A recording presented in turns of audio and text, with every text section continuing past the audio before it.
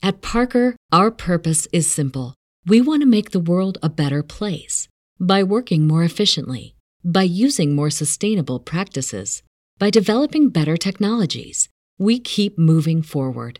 With each new idea, innovation, and partnership, we're one step closer to fulfilling our purpose every single day. To find out more, visit parker.com/purpose. Parker, engineering your success. Why has Triple H been so successful? Why is Triple H running WWE better than Vince McMahon and Bruce Pritchard on Monday and Friday night? Long-term booking.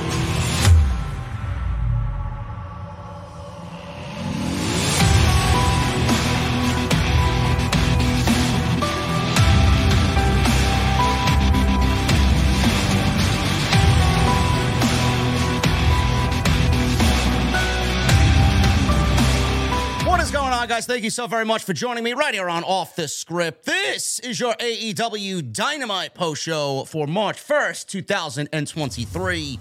I am your host, JD from New York, as always, coming to you live from the OTS venue. Thank you guys so very much for joining us on your Wednesday evening, wherever you may be. And before we get into anything, I'm going to play this for you because if my phone wants to fucking cooperate. We saw that it took at least 10 people to separate you and Ortiz during that ladder match. What exactly happened out there? I quit AEW. Done. Eddie Kingston just quit AEW, bro. That's it. He just got up and walked out. Done. Listen, man, I don't know what's going on there, but I'm slightly intrigued. I like this. I like this. This is just edgy enough without making us feel like, is this a work? Is this a shoot? No one gets a camera crew in front of them before they walk out and quit. So no. We can end all of that right now. So I like where this is going. It's perfect. Yep. Eddie Kingston apparently quits AEW. We'll have more on that as that storyline develops.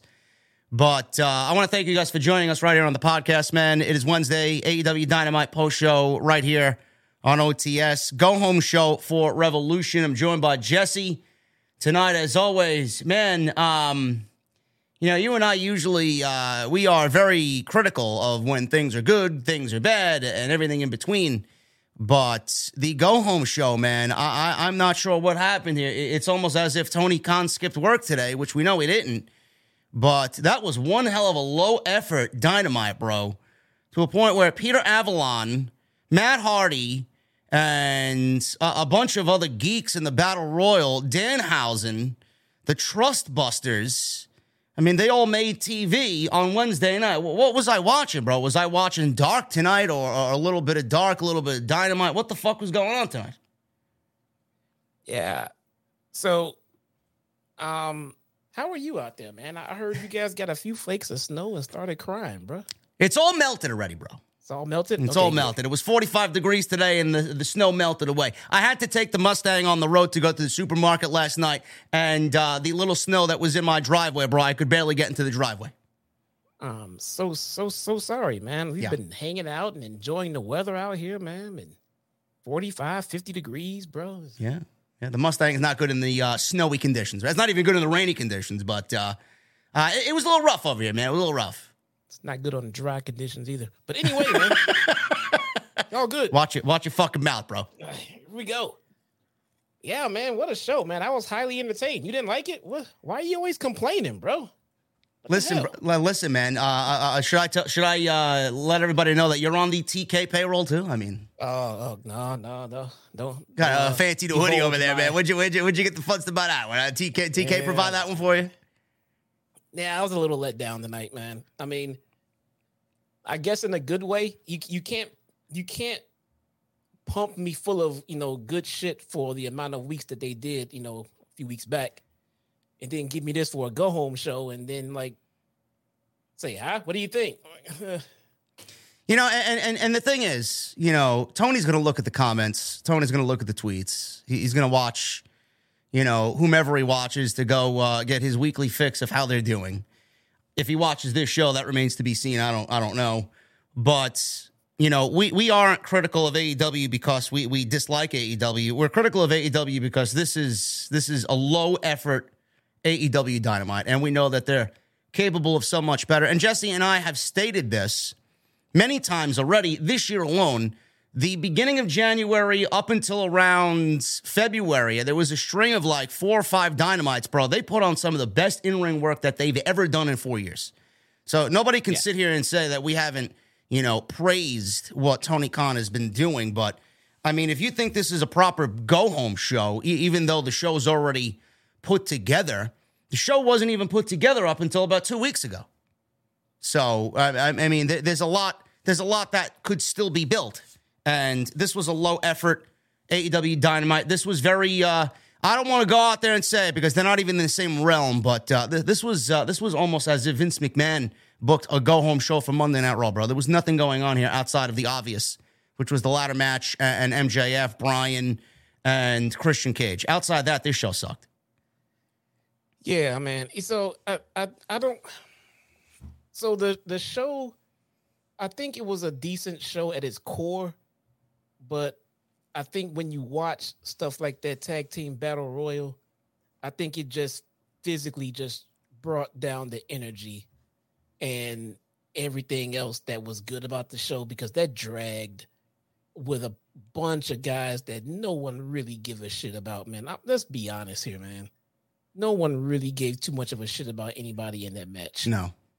I mean, so to go on and on and on and on and then have a team win that no one agrees with, it was very deflating. That was a long-ass match for this 2-hour show. I think it kind of drug everything down. I think Bryan brought the energy back up. I think that ladder match was fucking insane. But I think that battle royal kind of really drug this show down. Yeah, I agree there. And we might as well start off with that because that was the most demeaning portion of the show, in my honest opinion. Jesse and I have talked about this a couple of times on the show, and we're going to revisit that again here tonight.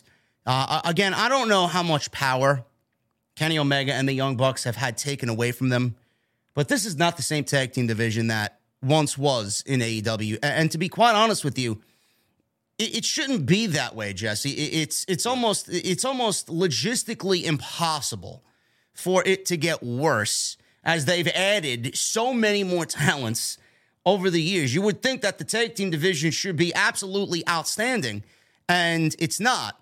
Is the Trios Championships a cause for that? Probably. In some cases, yes. But that doesn't mean that the tag team division as a whole has to be this weak. Now, Danhausen and Orange Cassidy, who already wrestled earlier in the night than Orange Cassidy against Big Bill for the All-Atlantic Championship, they were in the Tag Team Casino Battle Royale, which, by the way, did not give us a Joker entrant. Everybody was thinking that it was going to be FTR. I don't know why everybody thought it was going to be FTR. Last I heard is that they were going to sit out till April and make a decision about where they were going next. So I don't know why FTR was all of a sudden wanted. I know why they were wanted. We know why they were wanted, but I don't know why everybody thought FTR was going to show up on the show tonight. Danhausen and Orange Cassidy win. They get into a fatal four with the Guns, the Acclaimed, and Jeff Jarrett, Jay Lethal. Now, I'm very confused by this booking, bro. Not only did the Battle Royals suck, and you guys know me, I fucking can't stand Battle Royals. There was a ton of shit in this outside of not Mox, Claudio and Yuta. I wanted them to win, to be brutally honest with you. They were the only team in there outside the Lucha Brothers that I cared for at all, and Aussie Open, but I knew they weren't going to win. But outside those guys, I mean, with the winners of Danhausen and Orange Cassidy, bro, not only is it a slap in the face, but it now convolutes a tag team match and presents the tag team division and its titles as somewhat of a joke. If I'm being honest with you, because this is not what we remember the tag team division being. It's almost as if Tony Khan threw teams at the wall and decided to make a fucking four-way match and get everybody on the show because he wants to get everybody involved in some way, shape, or form. I don't know why this wasn't about the Acclaimed and the Guns following the Guns beating the Acclaimed in the way that they did a couple of weeks ago. And I don't know why this isn't the Acclaimed getting their rematch, with the entire storyline being around where is Billy Gunn going to find his alliance? Right. I don't understand. What does Danhausen and Orange Cassidy, Jay Lethal and Jeff Jarrett have to do with anything outside of what happened between the Acclaimed and the Guns on that night to a point where they need to be added to this match unless, something's going to happen and one of these two teams are going to take a pinfall and then we're going to get the rematch after the pay-per-view is over, which, just by looking at it, the better match would be the 4 guys going against each other instead of the 8. It's fucking stupid and it's sloppy. It is. So when the Acclaim lost the tag titles, we sat here and we said, this is fine. This is cool because it plays into the story. It can get another team over. It can help grow the tag division.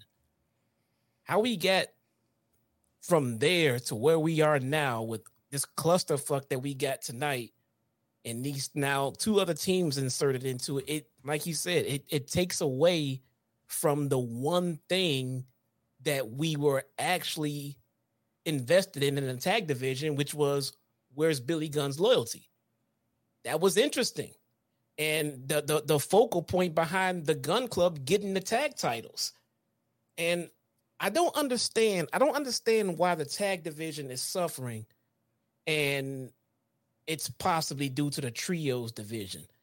There was enough going around for the tag team titles to have their own shine, and the trios title. We were clamoring for trios titles because there was so much to do with the trios. There was so many fucking factions, bro. There was more factions in this company than I had to count on both hands. It was awesome. Where did they go?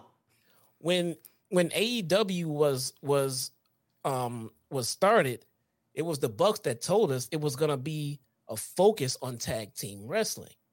Now, I'm guessing this wasn't the exact focus that they had in mind, but the tag team titles needed to stay where they were, the focus. I think the trios titles would have held to be more of like a mid-card tag team. I'm thinking teams like the Dark Order and just House of Black with Buddy and everyone. But the thing is, they've made it the top tier by putting their titles on the Elite. So now everything else seems like second. Now the tag titles seem like the one that's the mid card tag titles, but it should be the other way around. Bro, that's an excellent point. And now you got my brain going. That's exactly what it is. I mean, the Elite got the Trios championships, and that is what the tag team division and the tag team titles should be. And favoritism from Tony Khan to his favorites is a huge defining factor in that.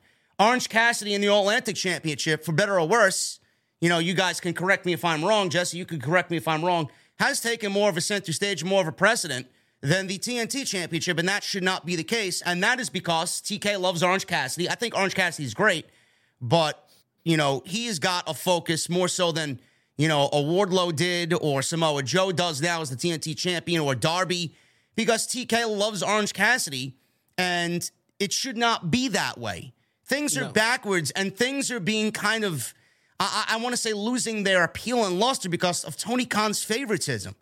And it's not right. And I feel like the tag team division right now, which we were sold on before this company even started, I don't know how you ruin something like that with the fucking roster and the manpower he has in that locker room. Like, if you have all these factions, where are they? If you have all these factions, I don't know why they can't do both divisions at the same time. I don't know why we have to skimp on one and then overload the other, or, skimp on one and then don't feature half of these fucking... Where did everyone go? Why is a tag team division in this company consisting of Danhausen and Orange Cassidy, Jay Lethal and Jeff Jarrett? I don't get that. No, those are the kind of teams that should be in the trios division. The best friends, Orange Cassidy, like you said, I love the guy. I think he's original. I think he's awesome, but I think he's out of his depth. I think he's being overused. Yes, and out of the element where he belongs. Yes, I think Orange Cassidy with the best friends would be a great addition to the trios division. That would be great, dude. I mean, come on. Everybody needs to stay in their lane. I mean, these guys, trios champions, Dark Order. House of Black will be great. But it just feels like that they just sucked all of the soul out of the tag division just to put it in the trios. I agree. That's the way it feels to me. I don't know why this wasn't about the Acclaimed and the Guns going into the pay-per-view. Half of this pay-per-view I don't even understand. Like, Moxley and Page is going to be great. MJF and Danielson is going to be fucking amazing. And Christian Cage, Jungle Boy, I can't wait to see it. I love both of those guys. But I can't really, Joe and Wardlow's going to be a banger match, but, they didn't tell that story, and they didn't really get to the reason why Joe cut Wardlow's hair up until about 3 weeks ago. So, that's a little late to the party when we've been seeing these guys on TV for a couple of months now. But outside that, this entire pay-per-view is just one fucking huge clusterfuck. The women's division has, shit the bed with this trios, not the trio, with this triple threat match with Jamie Hayter, Saraya, and Ruby Soho. Where's Keith Lee and Swerve at this paper? Why did Keith Lee spend all this time off of TV? Now, was it a personal issue? If it's a personal issue, I hope everything's all right there. But he spent all this fucking time off TV to a point where now he's teaming with Dustin Rhodes against the fucking mogul affiliates. Well, what happened to their singles match that was primed and ready and built for this fucking pay-per-view? Why do we have to wait for it? It was ready for this show. Like, I don't understand the booking half this shit. Yeah. The House of Black versus the Elite. Don't get me started on that. I don't want to hear any fucking excuses. Buddy Matthews had a visa issue. Kenny Omega had a visa issue. They got suspended. Okay, they were back in the company in October. The Young Bucks weren't fucking dealing with visa issues. Where were they? Where was Malachi? Where was Brody King? Why weren't they on TV building that feud? Why are we having this trios match for the titles, the biggest match that they can do in this fucking division, and it's built off of Tony Khan's electric bill? The lights go out. Ooh, spooky. Oh, my God. The lights go on, the lights go out. Another thing that's overplayed. I could count on one hand, bro, how many times the lights went out off and on in this year alone, man. I feel like it puts The Undertaker to shame. Lights go out. Holy shit. They want to save money on the electric bill, man. I don't know, man. All this is fucking probably a moot point. We can complain until we're blue in the face, and the pay-per-view is going to end up being a banger. But, that's just ignoring the problems, and we don't want to ignore the problems. There are obvious problems now. Yeah, that makes a good point. If it had not been for them really, really trying to push this Elite as trios champions deal, the Bucks could have moved on into the tag division while Kenny was dealing with his visa issues. And when he came back, he could have been inserted into a singles role, still a part of the Elite, but just more of a singles role. I hate making the comparison, but just because they're white hot right now, but the Bucks and Kenny could have been booked similarly, in a similar way to the Bloodline, where Kenny is the head of it and the Bucks are the tag champions, and Kenny could have won on and done just so many different things. You want him in the main event picture, but you don't want to mess with Bryan and MJF right now. How about we use Kenny to actually elevate that TNT title? How about that? If Kenny Omega's trying to fucking get it, it must be important, right? That's exactly what I do. Kenny Omega needs to be back in the singles role on Dynamite, and the Bucks need to be in the tag team division. Oh, I don't know why they can't do both. I don't know why Kenny can't be a single, the Bucks can be tag team, and then they could be a trio. They are a faction. They're a faction. Why are they a trio and just dedicated to being a trio? You're skimping out on everything else. And then you're not even using some of the talent that you haven't even focused on or neglected. It's so backwards. And they got 2 hours of TV for Dynamite, 1 hour on Rampage. But holy fuck. Peter Avalon versus Chris Jericho? Yeah. What purpose did that serve tonight? It was nothing more than a punching bag for Chris Jericho, and then they ended up beating down Ricky Starks. He didn't even get any heat on Jericho. It was basically a jobber match. It could have been local enhancement versus Chris Jericho, which is unnecessary and not needed on live television. We don't need that. That could have been on Dark. Jericho could have made an appearance on Dark. It would have been great. Have a 4-minute squash with Peter Avalon, and that match would have been much more appreciated. But on TV, no. something needs to change here, man. I hope, we've been wanting AEW to get their ducks in a row here for a little bit, but I don't know what happened to the last 4 weeks of this build, man. I don't know if something's going on internally. I don't know if there were problems with the roster. I don't know if they were just short of time. Something happened that everything just got fucked up. It's inexcusable that a pay-per-view was put together basically in 3 weeks, or announced, I should say. Everything, if you watch the show, you see where they're going with the pay-per-view. I don't really give a shit that they didn't announce anything, but to the people watching the show, me personally, I didn't care, but the people watching the show, I don't know what the fuck is on the pay-per-view. Either they're going to order it. Last I checked, it's probably a little bit better now, but the last I checked, about a week and a half ago, they still had over 2,000 seats to sell for this show. Why weren't these tickets sold? This wasn't the case with Revolution in the past. Revolution was some of their best pay-per-views ever. And we got over 2,000 tickets still yet to be sold as of a week and a half ago. I wonder why. There's no fucking card. Yeah, they have all of the talent in the world. And that's in front and behind the camera. The management team, the producers, they have all the talent in the world in their company. They just need to produce, man. They just need to produce. The wrestlers can go. You got to give them some story to work with. You got to give them some better material to work with here.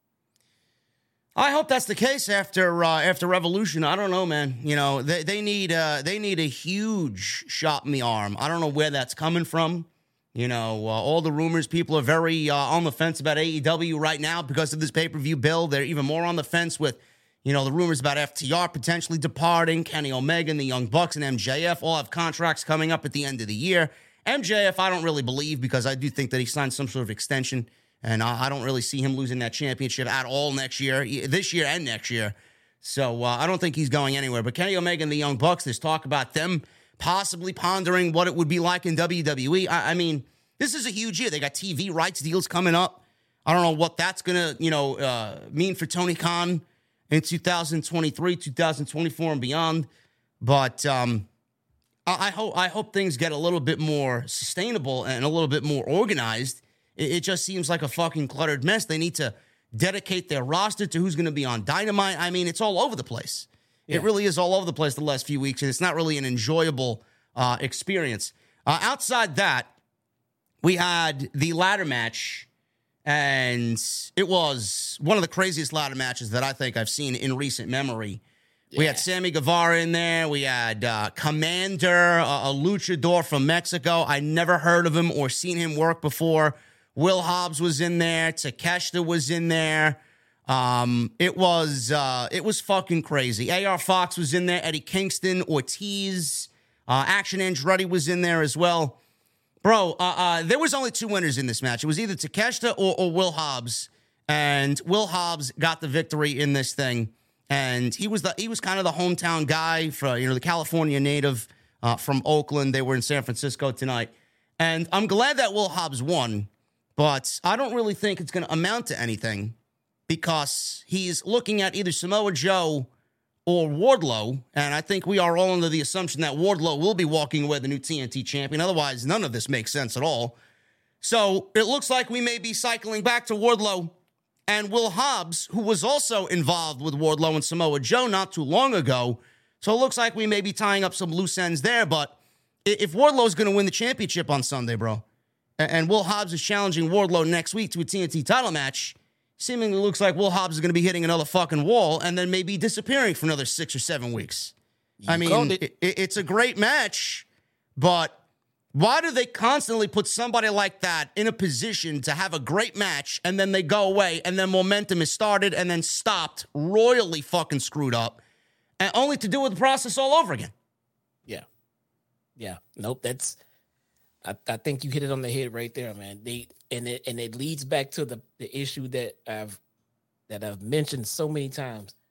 The build-up is always interesting, but when they get to the top, it's just a fall off. Once you get to the top, it's a complete drop off. And that is gone for pretty much just about every champion in AEW. There's no I in team, but there is one in Indeed. And that's the hiring platform that you need to build yours. When you're hiring, you need Indeed. Instead of spending hours on multiple job sites searching for candidates with the right skills, Indeed's a powerful hiring platform that can help you do it all. One of the things I love about Indeed is that it makes hiring all in one place so easy because Indeed does the hard work for you. They show you the candidates whose resumes on Indeed fit your description immediately after you post so you can hire faster.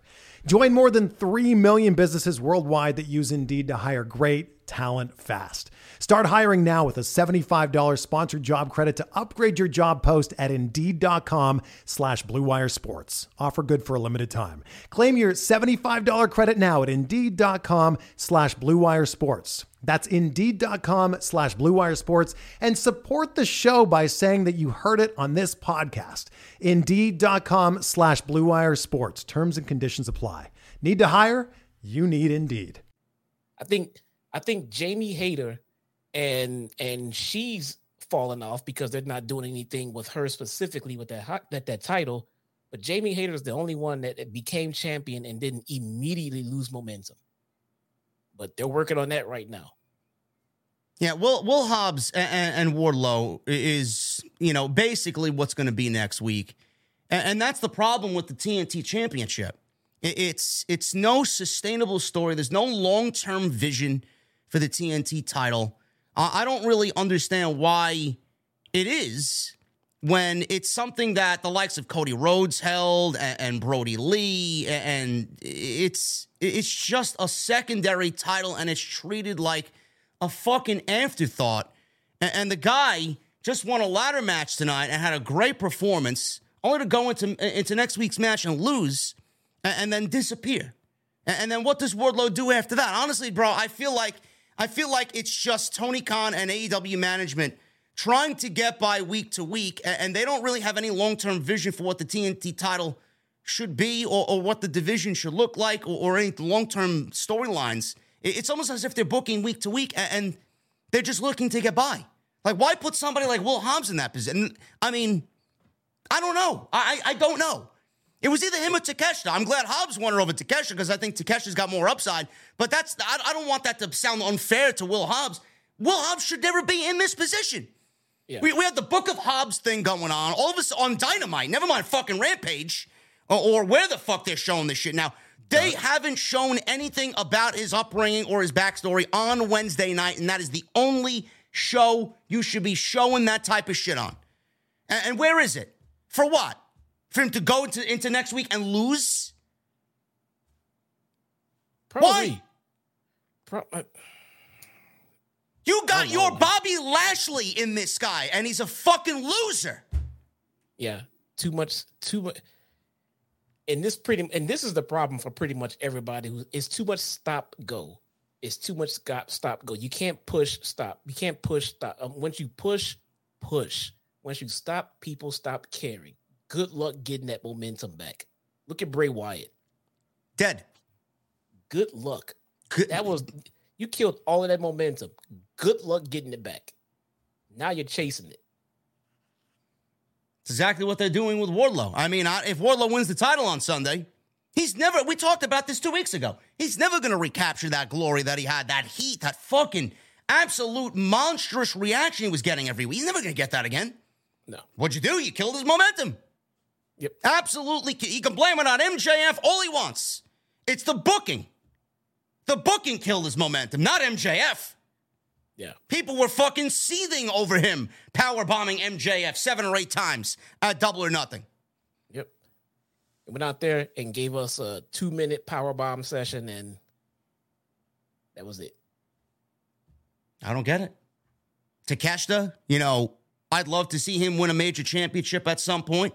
Like you said before, we talked about this several times. Orange Cassidy's holding that All-Atlantic Championship. I absolutely agree with you, Jesse. We got Orange Cassidy being featured a little bit too much, which kind of has taken the appeal away from Orange Cassidy. Remember when Orange Cassidy was the guy that everybody looked down on? Oh, he can't wrestle and all this other shit. He's lazy and he's going to be a fucking slob in there. The guy showed up and he wrestled one hell of a fucking match with Pac and the likes of Kenny Omega and Pac in a triple threat match, I believe, at Daly's Place one year. And he's just put on bangers. The Will Ospreay match, He knows how to fucking wrestle, and he's a great wrestler. But the more you do it, the less I give a shit about Orange Cassidy. And the fact that he's the All-Atlantic champion, A, they're featuring that title more than the actual branded title that the TNT title is. And B, I don't even think he needs a fucking championship, man. Put that championship, not that one. Put that championship on Takeshita and give him a run with it. And have him defend it against others that fit the mold for what that championship is. Somebody from the United Kingdom. Have that be somebody, from New Japan to come on in and give us those type of matches. That's what the title's built for. Meanwhile, Orange Cassidy's wrestling Big Bill for the All-Atlantic Championship. Why? Him and that ridiculous firm should be in the trios division. That's where they should be. That's where they would be best suited. I mean, I get so upset when I think about what they're doing with this trios division because so much could have been done. So much. You could have done fucking Freebird rules for the larger groups. You could have had a Hangman in and out of there if you needed to with the Dark Order in that trios division, leaving him in something meaningful and still have the tag division open. What is Adam Cole doing when he comes back? How about Adam Cole and Kenny Omega? Wasn't that supposed to be a thing? That's the last we left off with him. I mean, the look that Kenny Omega gave Adam Cole before he went out for surgery, yeah. That could be a thing. Get the Bucks back in the tag division.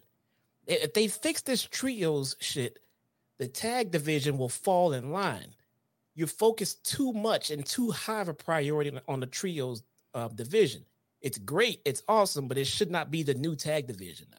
And that's what they're trying to do with it, and it's failing miserably. Tell you what, after House of Black, then what? Well, I'm telling you right now, man, if the House of Black don't win the fucking Trios Championships, they're just like where Bray Wyatt is, dead. Pretty much, but if they do win them, we went through this 7-match series. 7 weeks. I mean, 8 weeks with the week off in between. 2 months. Of this Trios Championship, only to turn around and lose to the House of Black because, now we got to do a favor for the House of Black because Malachi wanted his release and he wants out to go back to go work with Triple H and WWE. Now we're going to give them a petty title win. Yeah. Come on. Or pity title win, I should say. Not petty, pity. It's pettiness on management because of the neglect, but a pity title win for the House of Black. That's the best use of those 3 guys. And if they lose, what? Are they going to ask for their release again? Where do they go? It seems like they've booked themselves into a corner here.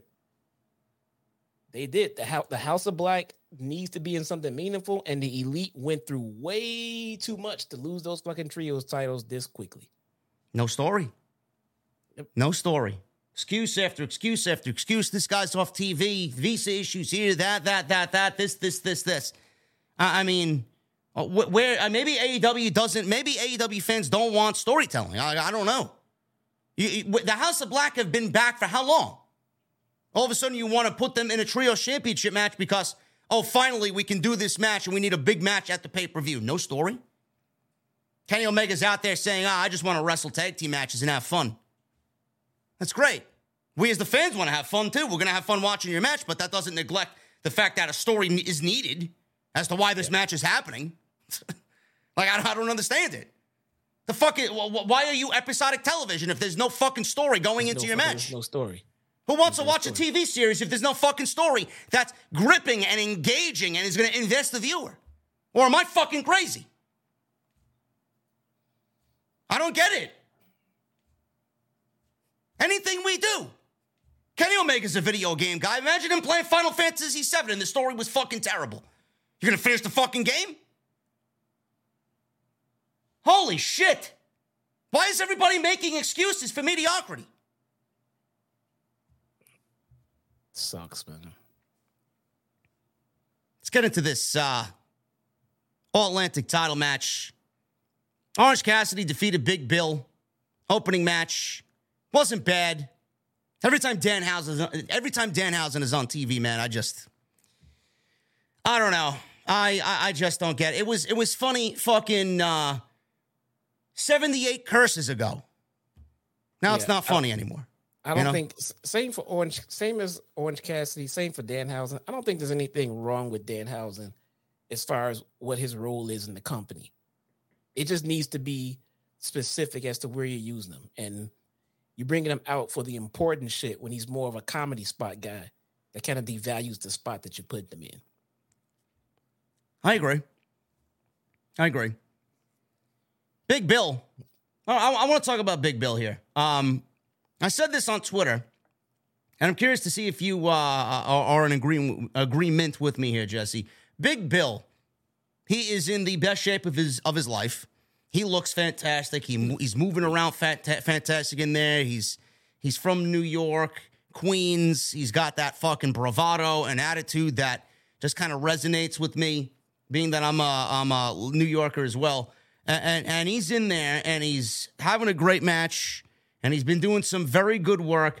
Tony Khan, if he really wants to fucking sit down and start building stars on top of the stars he has now, Big Bill, bro, is a guy that is absolutely ready to break out. They have the next Kevin Nash in Big Bill if they want to book him accordingly. And like you told me tonight, man, all they have to do is change that fucking god-awful name, and we may be off and running here with AEW's version of Big Daddy Cool, honestly.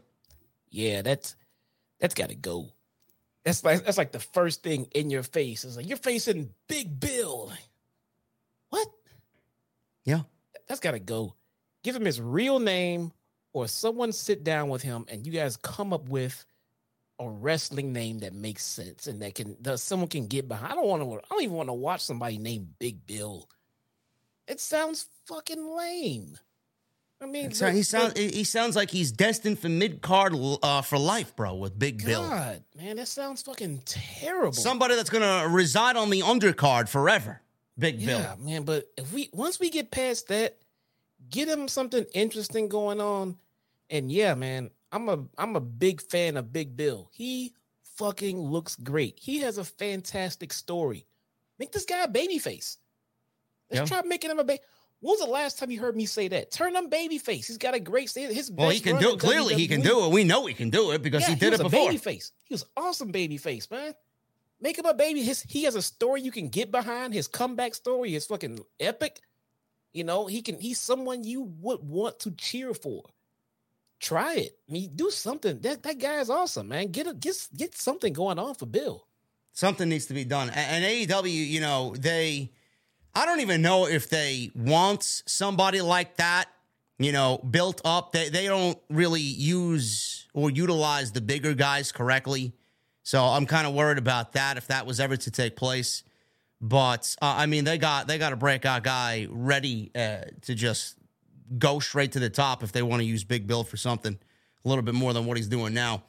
There was a great spot in this match where Bill chokeslammed Cassidy through a table that he set up. Don't know how it was not a disqualification, but, I mean, AEW's referees are known to be very generous, to say the least. Yeah. So the ringside doctor, came to go check on Cassidy. We went to commercial. Danhausen came out to check on Cassidy as well. He remained out there when we got back from commercial. Cassidy tried to fight back, but Bill locked on a full Nelson. Cassidy got his hands in the pockets situation and rolled to the floor as Danhausen was about to curse Stokely Hathaway, but Bill intervened. Hathaway then clocked Danhausen with a cast, and Orange Cassidy wiped out everybody on the outside. Cassidy hit an orange punch to the knee and sent Bill into the steps. We go back inside the ring. Cassidy hit a Stun Dog Millionaire, satellite DDT, 2 orange punches, and then 1 off the top rope for a super orange punch, making it 3 in total. And Orange Cassidy wins with 3 orange punches for the win and retains the All-Atlantic Championship. The one thing I don't like about AEW TV is the fact that they always have someone like Orange Cassidy beating somebody that's like 4 times the size of the fucking smaller guy. After a while, it's like, Jesus Christ, man, does the big guy ever get the fucking, one up on these smaller guys every single time? Like, Big Bill should not be losing. Big Bill should not be put in a position like this to lose to somebody like Orange Cassidy when I know that Big Bill is somebody that's going to go in there and wipe the fucking floor with somebody the size of Orange Cassidy? Yeah, if you want to get him on TV and you got a good match, laid out for him with Orange and he's going to take the L, okay. It's in the title match, that's fine. But you got to protect them. You got to protect them in that loss, and they didn't even try to. Which tells me they don't have any plans to do anything with him, which is a shame because he's fucking great. And you know what I'm gonna say, and this may anger some people there if anybody in management's watching this in AEW. If Morrissey was over in WWE, Triple H would have this guy near or at the top of the card within a year and a half tops. Yeah. With the way he looks now and the way he's working now, moving now, Big Bill is a fucking main event guy ready to happen under Triple H. But he's with Tell you what, man. He's at the bottom of the fucking barrel here in AEW. Why? People have said it. People have asked for it, and a lot of times they were joking around. But this might be the best plan. I mean, bring in Enzo. Dude. It cannot hurt. Listen, it cannot hurt. I agree with you. I don't give a shit what the stigma is around Enzo. I would absolutely, if I'm Tony Khan, reach out to him and bring him in. Break Bill away from this firm shit, which is dead because MJF don't even associate with them anymore. So what the fuck are they? Why are they even there operating under that name?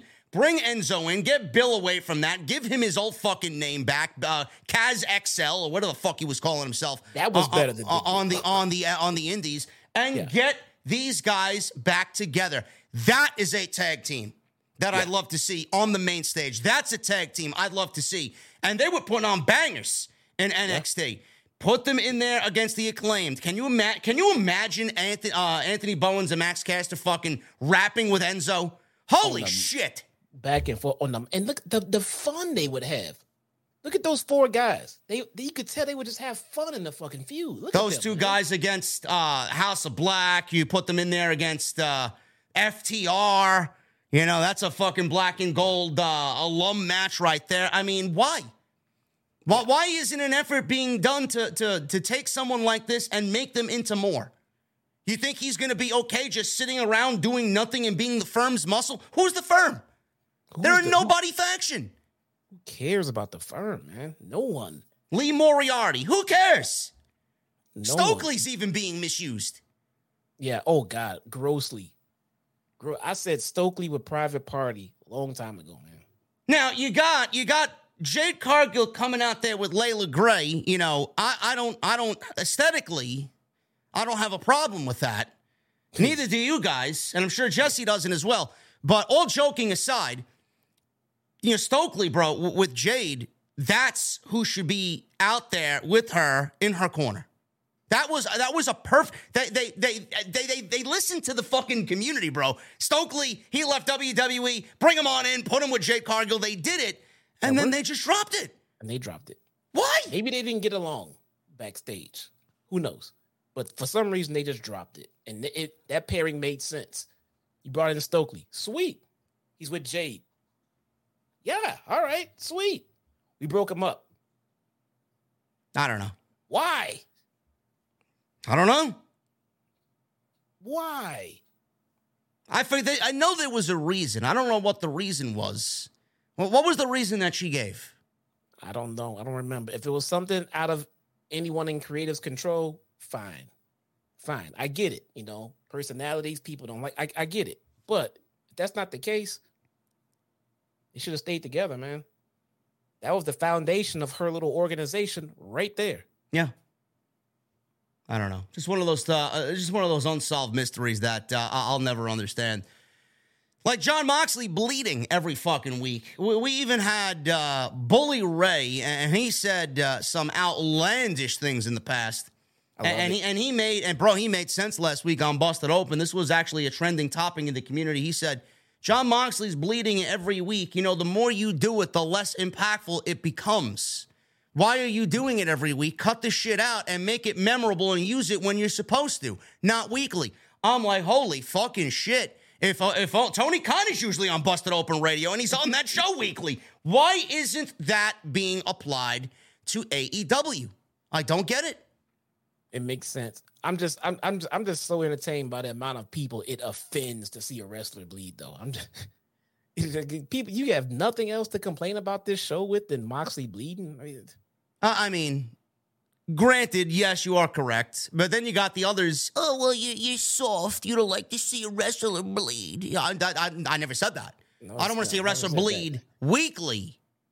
I want to see a wrestler bleed because I want to believe in the fucking fight that they're having. I don't want to see a guy blade, get caught on camera doing it, and then have it happen weekly. That's my problem. Yeah. I don't want to see the magician fucking up on stage and kind of doing something where he's actually showing you how the trick and the magic act is done, and then all of a sudden pretend like it's not happening right there in front of you. Like, what the fuck? That's a really good analogy right there. Yeah. I mean, I went to go see Chris Angel live at the Caesars Palace in Atlantic City. I mean, he was tremendous live. If I went there knowing what Chris Angel did live on stage, I wouldn't have enjoyed it half as much as I did. Why? If Chris Angel's like, pick a card, you're like, okay, no, this card right here, this card right here. Yeah. Right here. Okay. Now put it back. Was it the 3 of clubs? No, it's not entertaining at all. No. Is it? Why would you go see a magic show? Yeah, that's fucked up. And yeah. But that's not Moxley's fault, dude. That's production. That's the production. Now, whose call is this? Is it John? Like, listen, if it's John Moxley's call to bleed every fucking week, I mean, I don't know who would want to mutilate themselves every week, but if it's his call to bleed every week, so be it. He wants to do it, fine. But if it's management, bro, that's even fucking worse because they're allowing it to happen and they know it's wrong and they know we're complaining about it and they don't care.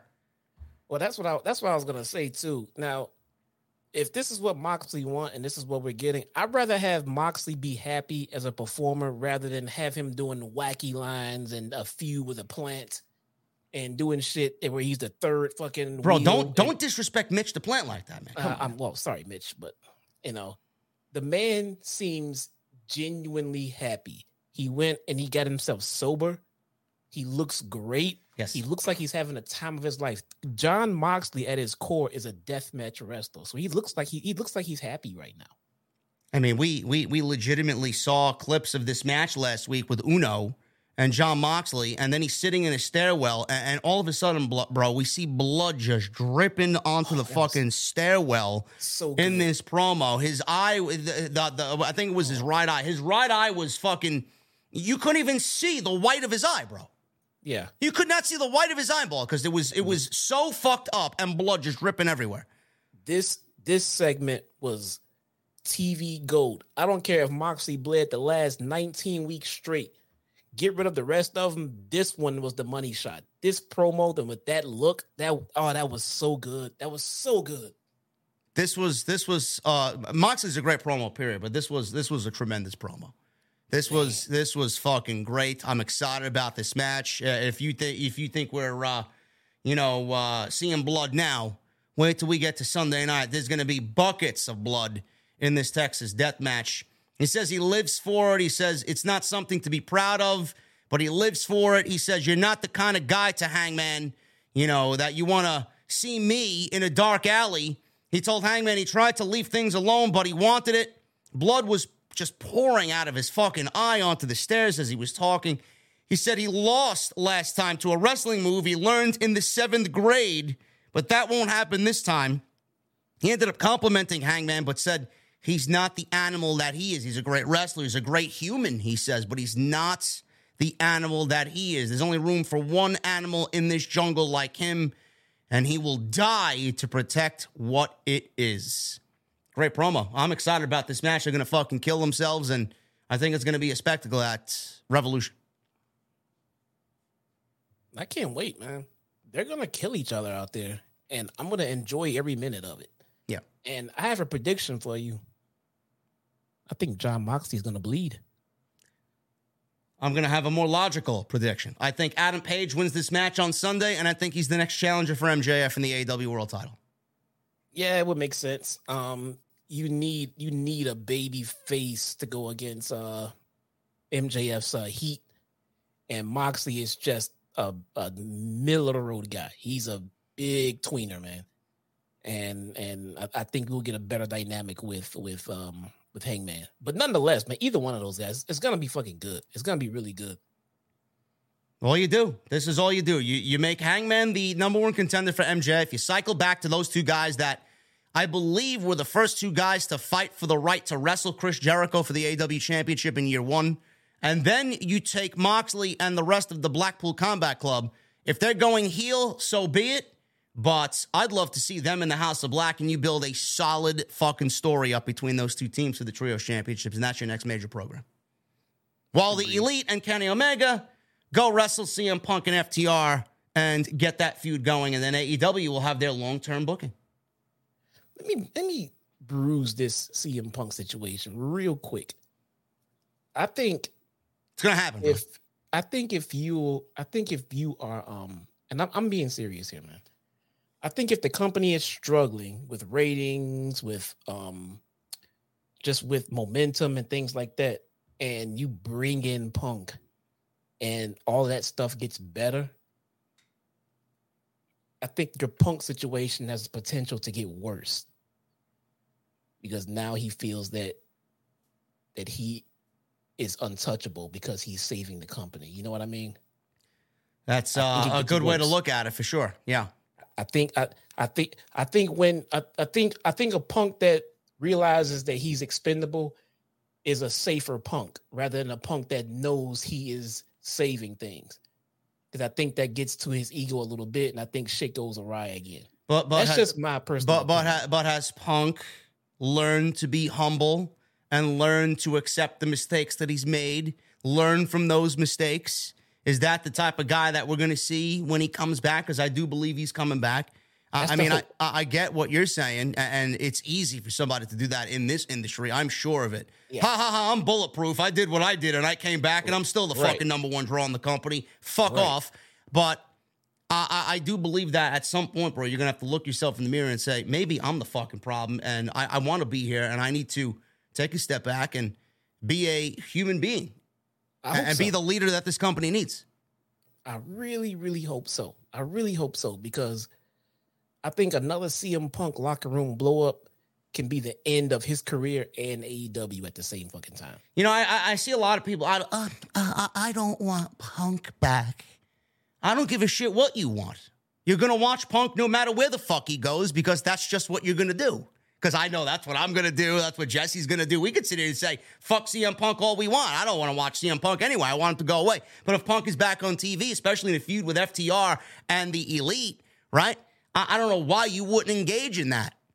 Especially if they make a fucking long-term storyline out of what happened. I mean, that's the money thing right there. In a contract year for AEW Dynamite on Time Warner, or not Time Warner, Warner Discovery, I mean, you're going to need to sell them on something. Those ratings are going to need to look quite good going into the fucking fall months, let me tell you. And they're not going to get there by what they're doing now and fucking Peter Avalon being on TV. It's going to take CM Punk, and the Elite know that. You get your fucking elitists who want to ride or die with Punk. Look at Hologram in the fucking chat. It wasn't all Punk's fault. It was. No, I'm gonna disagree. It was. It was everybody's fault. Was the whole beef all Punk's fault? No, of course not. I could sit here and blame Tony Khan. He could have easily got up and cut the fucking microphone up. Anything was said. He shouldn't have had to get up and do anything, because Punk should not have been there doing what he did. I agree, but it didn't. I mean, clearly Punk was in a fucking different dimension than everybody. Once it got to that, Tony Khan should have said, "Cut this fucking guy's mic off." Then it was Punk's fault. The day that if the Elite would have been up there and started airing all of the dirty laundry, I'd been sitting there saying it's all the Elite's fault. Where it started is the fault, not the outcome of how everyone reacted to it. It started here with this guy doing this. If he had not done this, then there would not have been a this, and then a that, then a suspension, then a fight. Punk handled his anger the wrong way. That's the only thing he did wrong. He wasn't wrong in what he said. What he said, I'm sure, was factual. That's not the case. The case is how you went about it. If you wouldn't have did what you did at that scrum, we wouldn't be here. We wouldn't be here. So you are the one who started this shit. Period. I mean, we can go back and have it begin where Punk kind of went off the script with Adam Page, or Adam Page went off the script on Punk, and it wasn't diffused from that moment. That's cool again, that's a management decision. They just let it fester. I mean, we could sit here and talk about this all over again. I mean, you guys know the story. I mean, everybody's to blame. But yes, I agree. Punk shouldn't have, as the locker room leader, shouldn't have done what he did. Don't do that shit in public. You could be 100% right and be wrong at the same time. That's very fucking possible, man. If someone walks up to you and just, I think I've used this analogy before. If someone walks up to you and slaps you in the face and then walks away and you pull out a gun and shoot them in the back, you're in the wrong. You reacted the wrong way, bro. You can't do that. You can't react the way you want to because you're upset. There is a way to do things. He chose the wrong way. Yeah, the dude who slapped him's in the wrong. But shooting him in the back as he walking away, that doesn't make you right. Listen, man, you know what? At the end of the day, it's Larry's fault. That's it. It's all Larry's fault. It's Larry's fault because he's just got bad teeth, bro. That's it. That's it. He looks like a piranha instead of a dog. Kenny Omega putting the one-winged angel on Larry in the back. He got his tooth knocked out. You got fucking Ace Steel out there fucking... Which I found to be a bullshit story anyway. If Larry didn't get a fucking tooth knocked out, give me a fucking break. Get the fuck out of here, man. There was disagreement amongst these grown men. Happens. You take care of it in the right way. You don't air it out live in front of a TV camera. That's the only part that was wrong when that started this whole fucking thing. Punk could have went to the back, aired his dirty laundry out amongst the boys, been 100% right, and been looking like a fucking angel coming out of this. But right now, he's looking like, dude, why'd you do this shit in public? This is your fault. All this shit is your fault.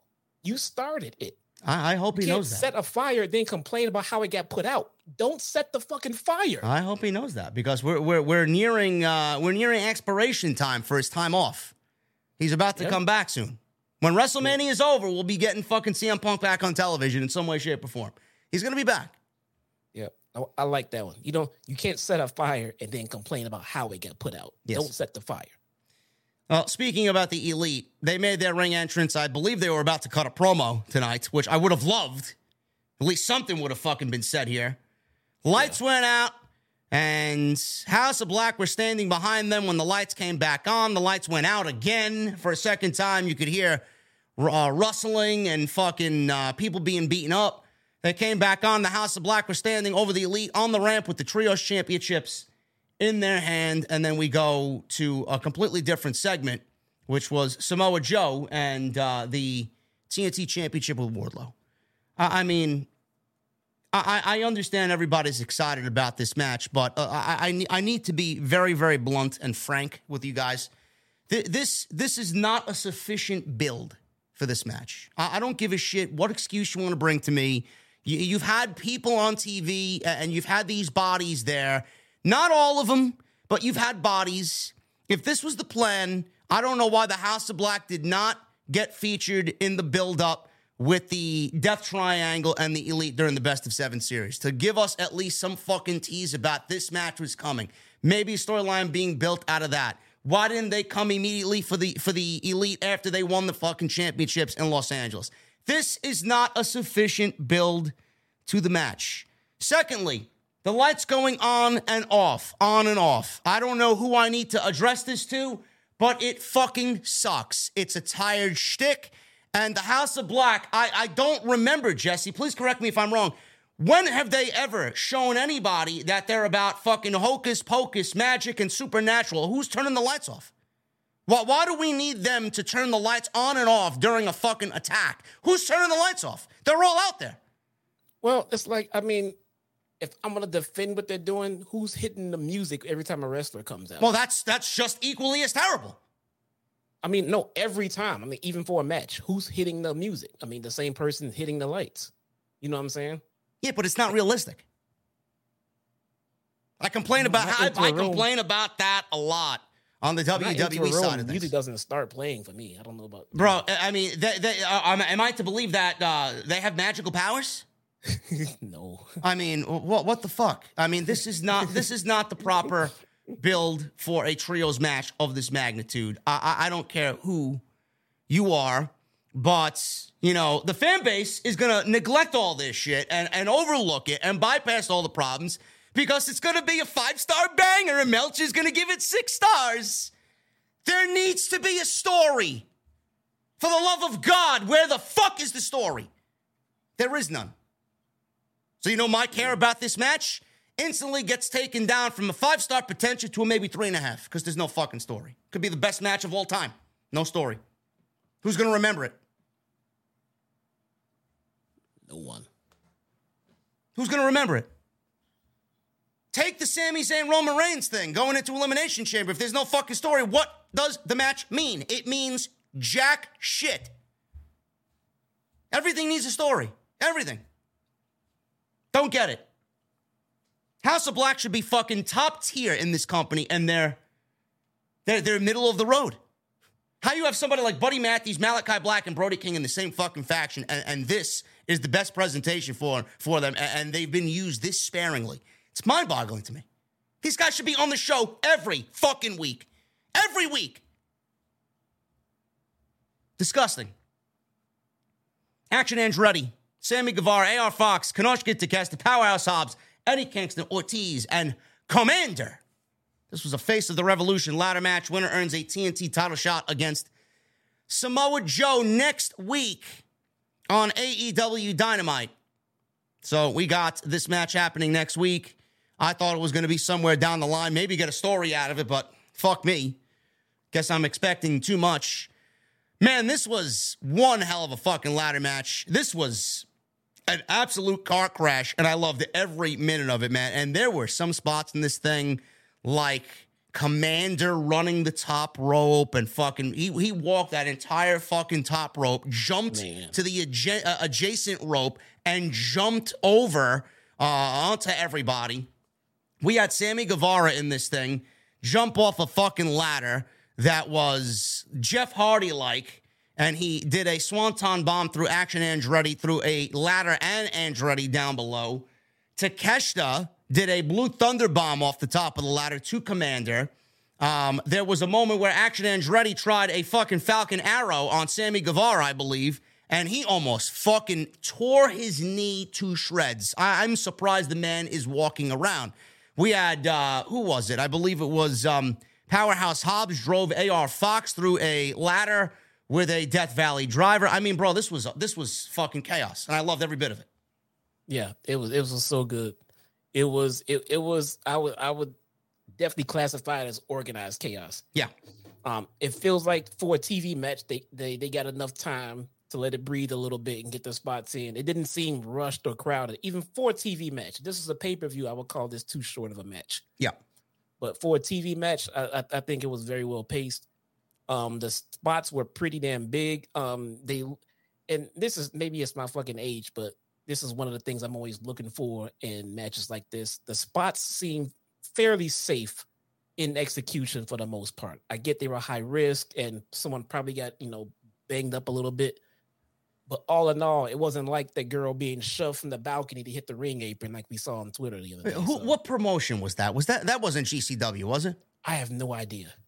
That was the fucking worst. Bro, I mean, and you know what they did that for, bro? They probably did that for $25 and a slice of pizza. I mean, and to go viral on Twitter. Ridiculous. That was stupid. That was a planned spot, and that was ridiculous. Stupidity personified. Oh, but the ladies played it off well, and I give them credit for taking the risk. No, it's whoever fell off could have fucking died. No. Whoever pitched that spot and whoever approved it, no. That's not happening. That's too far, man. These are still human beings, man. Come on. You can't. They're trying to get a name for themselves and do something big, but don't let them risk their lives doing it, please. You, as a promoter, don't let them do that shit. Some of the spots in this match were fucking crazy. Shout out to Sammy Guevara, man. I mean, there's a little panic in my chest every time he jumps off something, bro. I mean, I don't know. I know, right? But I mean, at this point, I think he's and you never know because it's just so unpredictable. But he's turning into one of those ladder match aficionados, bro. He's like the current king of the ladder match. Everything he does, man, is beautiful, and he is just extreme. Jeff Hardy. Yeah, he's extreme, bro. Yeah, absolutely. He is unbelievable in these types of situations. The other thing I wanna call out here is because I've seen a lot of people complaining about it on Twitter. Oh, why are the referees holding the ladder down? There was two specific spots where Sammy jumped off, the referee held the ladder, and Will Hobbs fucking tackled the ladder, and Takeshita was on the ladder. I mean, I thought, bro, if I could describe it, at the end of the match, it looked like Will Hobbs transformed himself legitimately into a fucking freight train, barreled into that ladder, broke the fucking thing in half, and Takeshita fell down. I thought Takeshita fucking tore an ACL on the way down. Bro, these are 250, 300-pound men climbing a fucking 10, 12-foot ladder.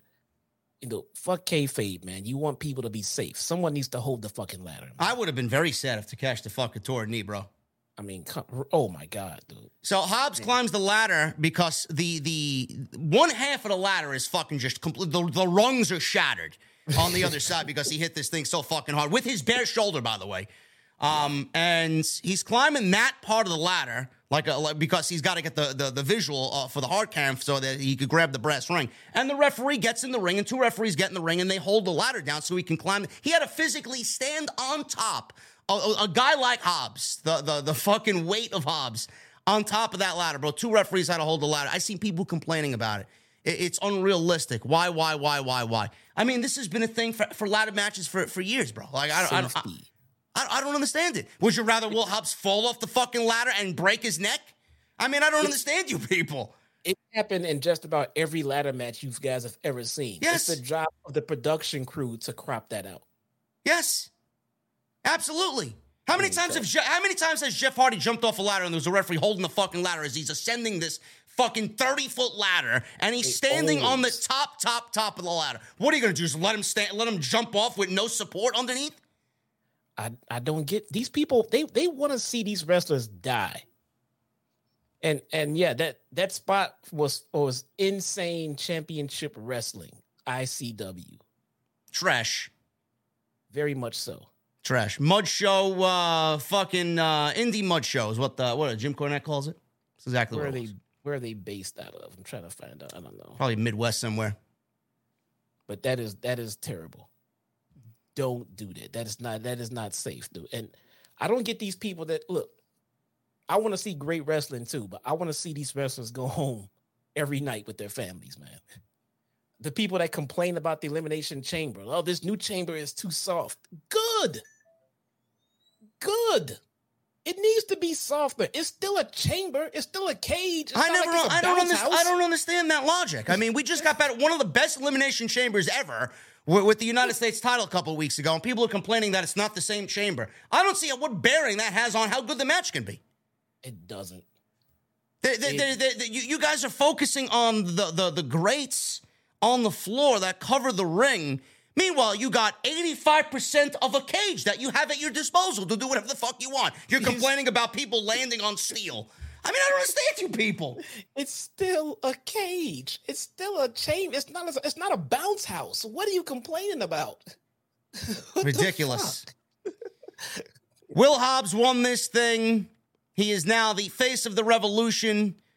What good that will do, I don't know. He will probably be in a one-on-one match with Wardlow next week. It should be two big hosses going at it. But like Jesse and I talked about in the beginning of the show, if Will Hobbs wins this thing, is the face of the Revolution, automatically turns around next week, and in 1 week loses to Wardlow, what type of face of whatever Revolution this is Will Hobbs?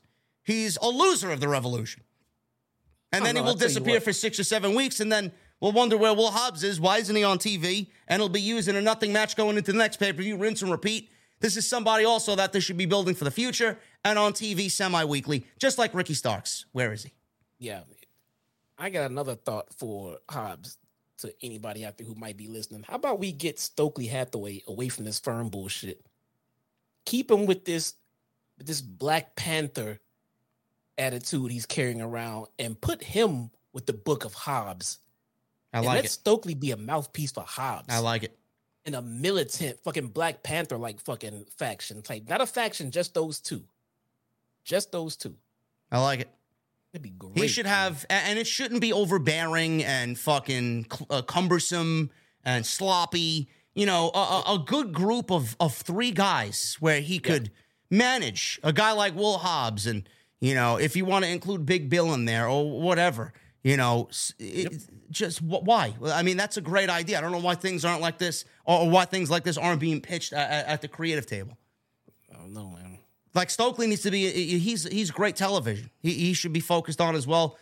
Give him a faction of his own outside fucking Lee Moriarty and the Firm and this nonsensical television. Who cares? Yeah. Hobbs won this thing. He's got Wardlow next week, more than likely. I just don't like what they do. Back and forth, rinse and repeat. Nothing's ever consistent with the TNT title. And I wish things would change like that. We'll see what happens. Hobbs next week is getting a TNT title match on Dynamite. Renee Paquette, she was backstage with a medical update saying Chuck Taylor and Trent Beretta aren't cleared to compete in the Battle Royal tonight. No reason was given. Danhausen says he and Orange Cassidy will take their place. Cassidy was being checked on by the doctor. Danhausen says, yeah, we'll do it. And Renee's like, Orange Cassidy, are you okay with this? Like, you just wrestled Big Bill out there. Seemingly you're not ready to go. And he says, I don't care. Whatever. And I laughed my ass off at that, and I thought that was funny, even though it probably was more funny to me than it was to you, but it is what it is.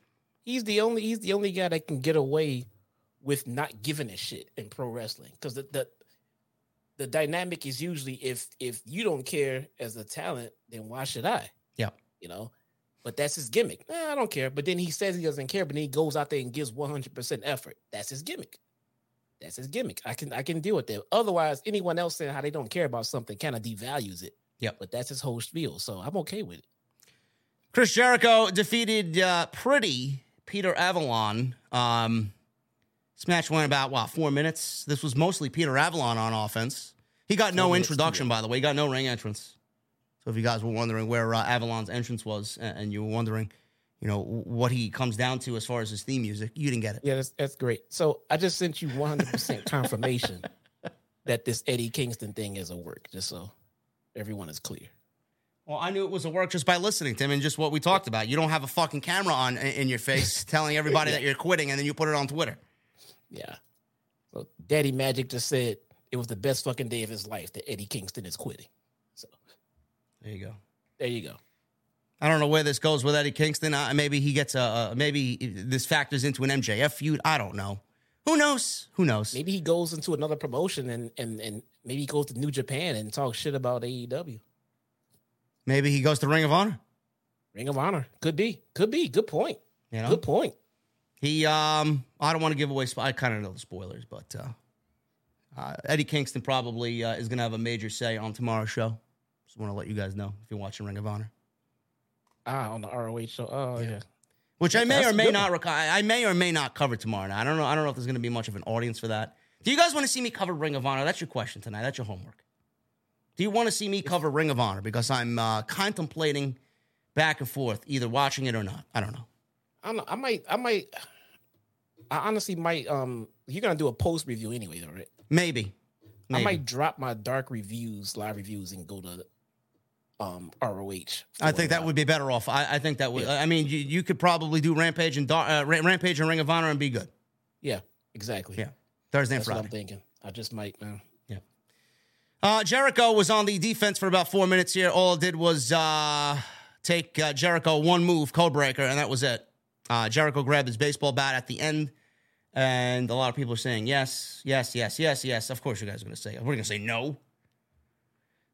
Jericho grabbed his baseball bat, beat down Avalon post-match. Ricky Starks hit the ring. Jericho took the microphone and said that JAS isn't allowed at ringside on Sunday, but they are here tonight. Jake Hager and Daniel Garcia helped Jericho beat up Starks. Garcia hit a rock bottom while Jericho connected with a Judas effect, leaving Starks laying motionless. Now, Jesse, there is a current feeling in the community that the stipulations for this match got changed in the build-up to this match. When the contract was presented to Jericho, it was nobody should be appearing at ringside. Now it's just the JAS isn't allowed at ringside. Now, a lot of people are also pinpointing that Jericho has trademarked the fabled Jeri-Show trademark. A lot of people think that Paul White is going to help Chris Jericho win this match against Ricky Starks on Sunday, bro. And that we're going to get Paul White in the JAS. Fuck you, man. And Jeri-Show is going to be back together. Well, it's the big slow. Imagine that, bro. I love Chris Jericho. Please don't make me regret loving Chris Jericho, please. Though I will say the Jericho theme is a classic. I thought that theme was fucking phenomenal. Bro, don't let me do the Paul White. Don't let me do the fucking arm in the air fucking Paul White, bro. We may be bringing back the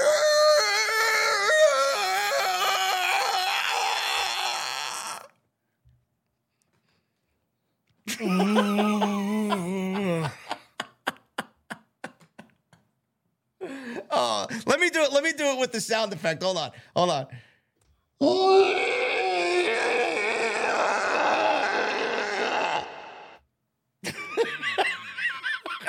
Why? Come on. Oh, man. Tell me that's not true. I don't know, man. I'm just, I don't want to be the bearer of bad news, but don't kill the messenger here, man. Oh, my goodness. Oh.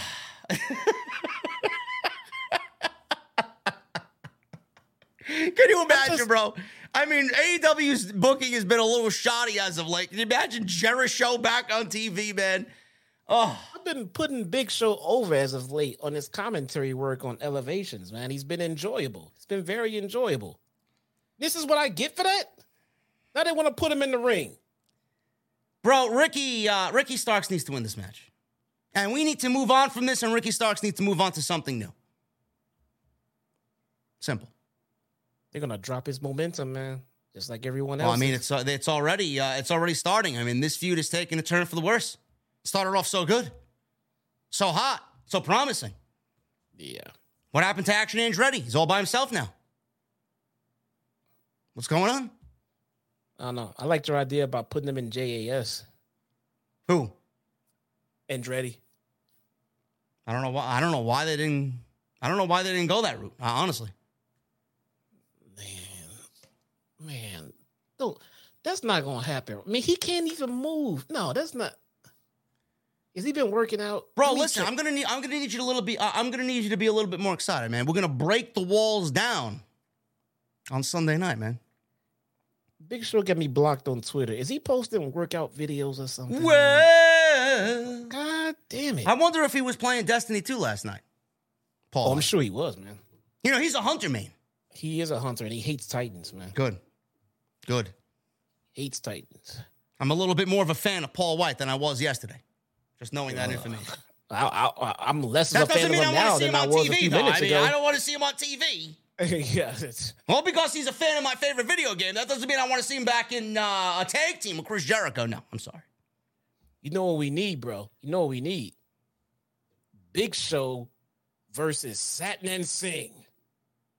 Bro, you know what we need? We need the Miz Show back on TV as a tag team. Remember that tag team? Miz and Big Show?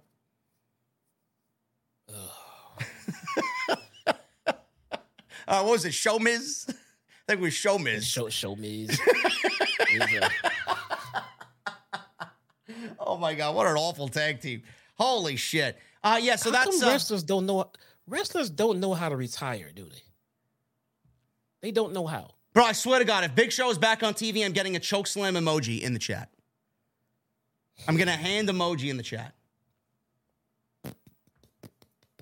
I hope not. I just ruined Jesse's weekend going into this pay-per-view. Now he's going to be looking forward. Now he's going to be looking for that. I willed it into existence, man. Adam Page had a pre-recorded comment for Jon Moxley ahead of a Texas death match that's happening on Sunday night.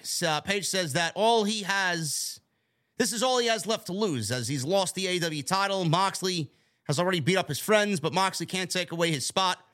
So on Sunday, Page will take Moxley's spot at the top of AEW, which I assume is going to happen. Beating Moxley is Page's last glimmer of hope, as there's only two ways to find out, or two ways, rather, to come out of this match. It's either living or dying, and Page isn't ready to die. I like Adam Page as a promo. When he's on, he's on. I thought this was a very good promo. You ruined my night, man. I'm sorry. Adam Page is awesome, man. He's one of those guys where you can put him anywhere as far as a feud on the card and things like that. it may draw question as to, oh, why is he so low in the card? Or why is he so high in the card? It may, depending on what he's doing and when he's doing it. But once Hangman is in it, once he's into it, it's pretty much always interesting, man. He sells his stories very fucking well. I think that's underappreciated for Hangman, man. He's really good at selling his fucking story. And Moxley, don't get me fucking started, man. Yeah. Moxley's a fucking maniac, bro. Guys, before we get on to the next segment, which was one of my favorite things on the show tonight, Christian Cage, who was awesome. I'm going to need you guys to do me a solid, man. Number one, hit that subscribe button. We just hit 142,000 subscribers on YouTube. Thank you guys very much for all that. Make sure you guys hit that thumbs up. I see 533 likes on the stream. So make sure you guys go and hit that thumbs up. Let's try for as close to 1,000 as possible on tonight's AEW Dynamite post. So if you guys have not hit the thumbs up, it helps me out tremendously. Super chats are open. Get them on in. And we will hang out in just a little bit at the end of the show, answering your questions.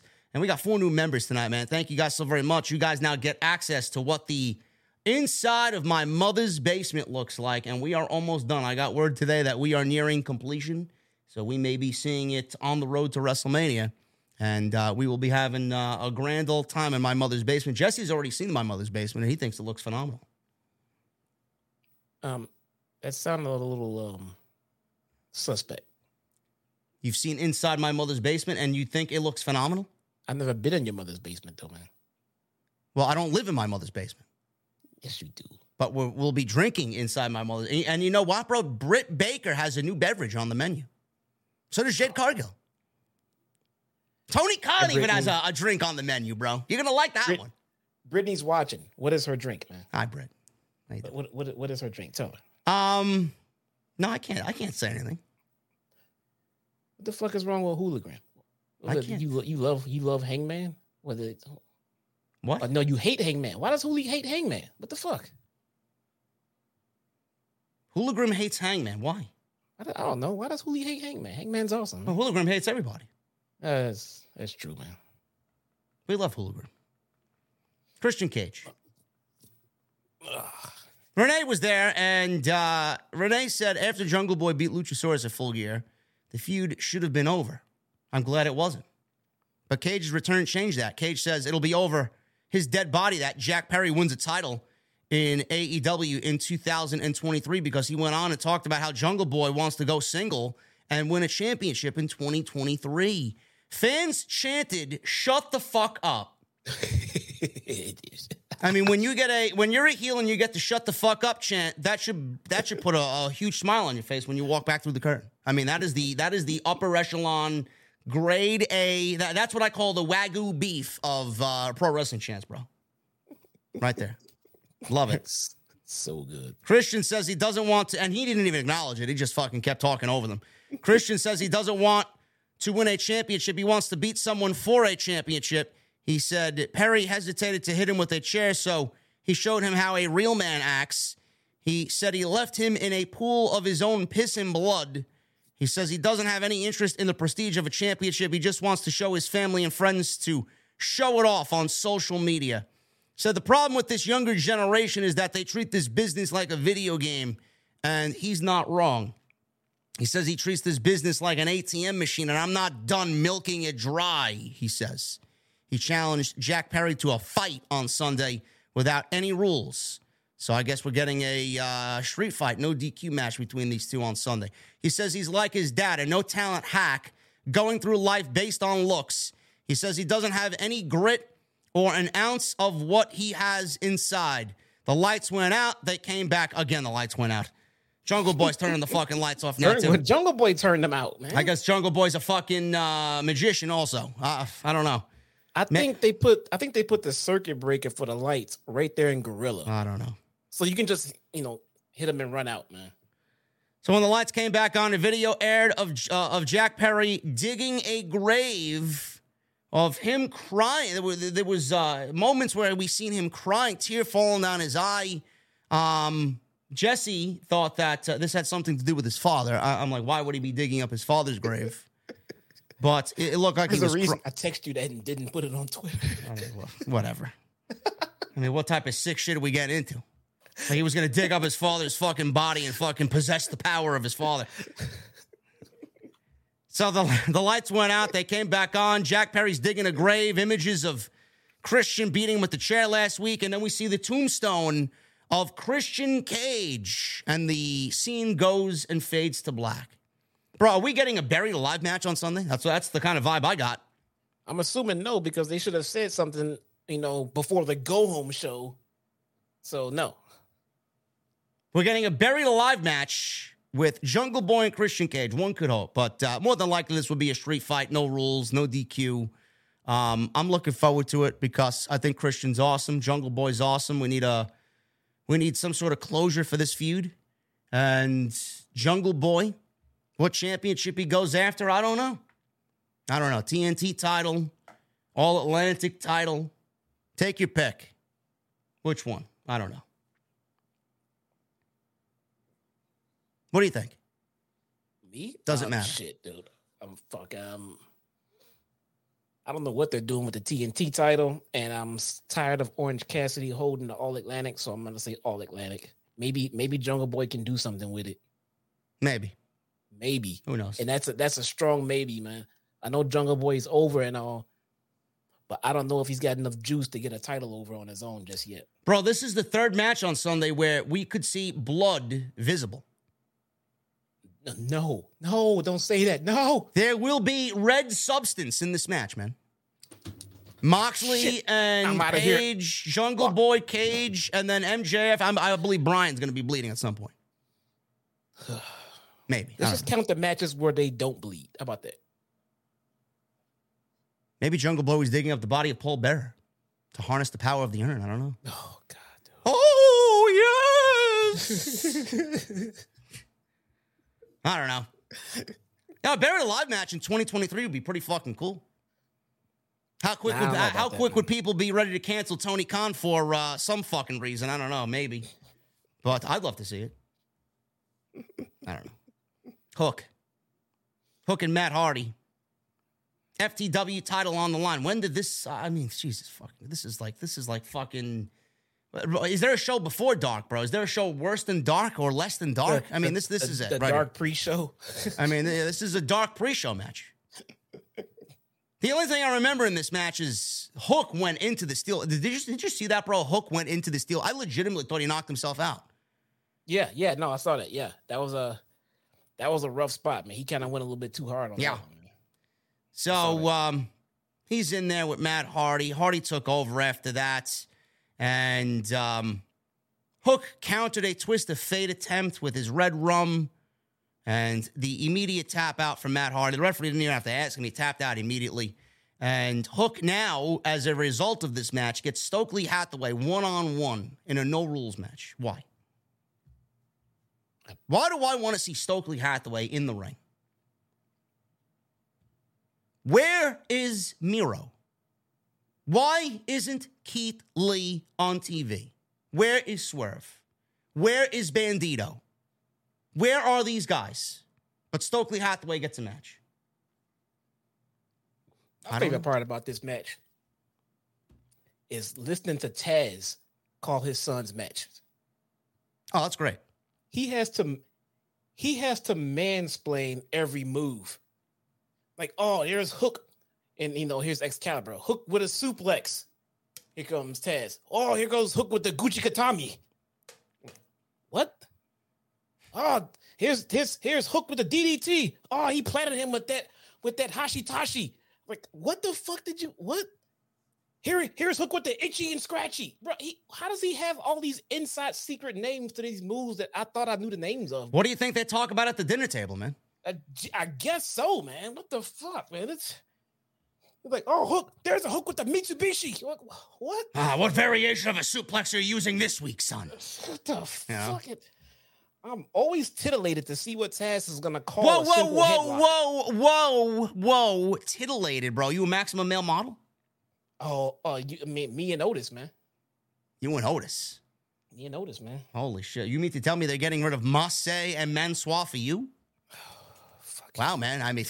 To stand next to Maxine Dupree, man, you got to be fucking, well built there, man. Holy, what are you telling me? What are you not telling us, man? I heard you talk about how Otis had great taste in women because he wanted Maxine. Yeah, don't forget, man. He was banging Mandy. Don't forget, man. Yeah, the first one to listen, bang man, Mandy in WWE. He had Mandy before Tino did, bro. I mean, he must be doing something right. He got Mandy, bro. So, he had Mandy before. He had Mandy before the fucking Simps on OnlyFans got Mandy. Pretty much. He already saw them bad boys, man. This fucking guy. Hook wins the match, beats Matt Hardy. Bro, what do you think, man? Matt Hardy in the sea of nothing here, man. Do you think Matt wants Jeff back on TV, man, in the worst way possible? I don't want Matt on TV. And look, man, I don't want to fucking sound. Look, I like Matt Hardy, I do, but just like Jeff Jarrett, just like Paul White, I think these guys will be great behind the scenes to help the young talent progress. I think Jeff Jarrett could be great working with heels. I think Big Show is great for working with guys on character work. I think Matt Hardy can work on guys doing big spots at pay-per-views, and producing their matches. I just don't want to see them in the ring wrestling in 2023. No. That's it. No. Maybe we get Matt Hardy in charge of the tag team division. Something. I'm sure he'd be great at it, man. Yeah, what would Jesse's maximum male model name be? Jesse, yeah. Jess. Yeah. What would my name be? I don't have a good maximum male model name. I got 2 initials. Jeray. Yeah, Jeray. You're fuck out of here. Jeray. Anyway, Hook. What are we talking about here? Yeah, I don't see how fucking interesting this show was tonight. Hook retained the TNT FTW title. Maybe one day the TNT title. I can't tell the difference between the TNT title and the FTW title. Is this an official title? I don't think so. They put it on the line. They had the graphic on the screen. And it wasn't like it made sense when it was inside of Team Taz. But now what are we doing here? What are we doing? I don't know.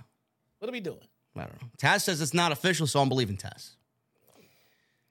Toni Storm. She went one-on-one with Riho. Riho is back. Everybody's favorite Joshi, Riho. 10 minutes in, man. Toni Storm loses to Riho. Where are we going with this? Why is Toni Storm losing if they're in a big feud with Britt Baker and Jamie Hayter? It does not seem like, and I was paying attention to this. It does not seem like this match was about Riho winning. It was about Toni Storm losing. Yes. As soon as Riho won, she was out of the picture, and then they were on to selling Sunday. Riho had nothing to do with this shit. It was just about Toni losing and the way she lost and everything else. So that's the story being told. So I'm not going to sit here and be like, oh, well, they're ruining Toni. The story was, Toni ate an L. Riho got a nice little W in it. Maybe they'll do something with her after the fact. But this was just, to answer your question, I don't know. I don't know why the fuck Toni Storm had to. Why would you have her lose? I don't know. I don't know. I mean, I get that they're looking to build this storyline up. I don't know where it's going or what's going to come out of the match on Sunday with Saraya and Jamie Hayter and Ruby Soho. But, I mean, if they are legitimately the outsiders here and they're coming on in and they're already losing matches, I don't think anybody's going to really be taking them serious. And then Ruby Soho tonight at the end of this match kind of, gave the impression that she's with neither side. So, I didn't really care about her coming into this thing. I didn't care which side she was on. But like you said, this was more about Toni Storm losing than Riho winning. Riho isn't a regular on TV. Toni Storm is. So we got a tilt-a-whirl, head scissors that sent Toni into the ropes by Riho. Storm blocked the Tiger feint kick. Storm missed the hip attack. And Riho went to the top for a huge crossbody out to the floor. Double foot stomp back in the ring off the top rope. This led to Riho getting a Northern Light suplex on Toni Storm for a close 2 count. Storm tried for an avalanche Storm 0, but Riho tried to counter into a sunset bomb out of the corner. Storm took Riho's hair and just flung her across the ring. Missile drop kick, sweet chic music in the corner. Storm stared down at Baker and Jamie Hayter as she applied a cloverleaf on Riho, but as this happened, Riho countered into a roll-up for a flash pin that looked ridiculous. because Riho kind of botched the roll-up, and Tony just kind of laid there and could have kicked out easily, but she just laid there and took the 1, 2, 3. Kind of a sloppy finish, but I thought the match was fine. I would have loved to see these two ladies continue to go at it, because I honestly feel like the match never really picked up pace, Jesse. I felt like they were just kind of getting going towards the end, and then all of a sudden it abruptly ended with that flash pin. It wasn't bad by any means, but post-match, Storm and Baker brawled outside as Hayter and Saraya kind of were brawling out in the middle of the ring. Ruby Soho's music hit. She ran into the ring, started swinging at both ladies. All three women had to be separated by officials, and that's the way the segment came to a close. I think we are under the impression that Jamie Hayter is not losing the Women's Championship anytime soon. No.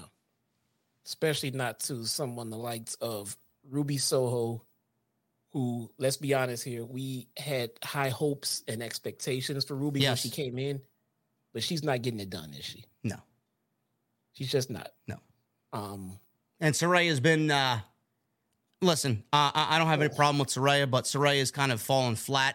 Maybe there's a little hesitation on her getting back in the ring, which is absolutely understandable, but she really hasn't shown much of where she could be so far. And this storyline really hasn't advanced. We still don't have a reason as to why they are doing what they're doing. What is the reason? I don't know why they're doing it. For me, Saraya, it's not about her in-ring work. I think for her layoff and her caution in the ring and everything else, I think she looks fantastic. I think she's great in the ring. Yeah. I'm not enjoying this storyline. No, because there is no story. I had hopes for it. I know I came on here and said that it was something different for women to do who are not going for a title, but it has not progressed.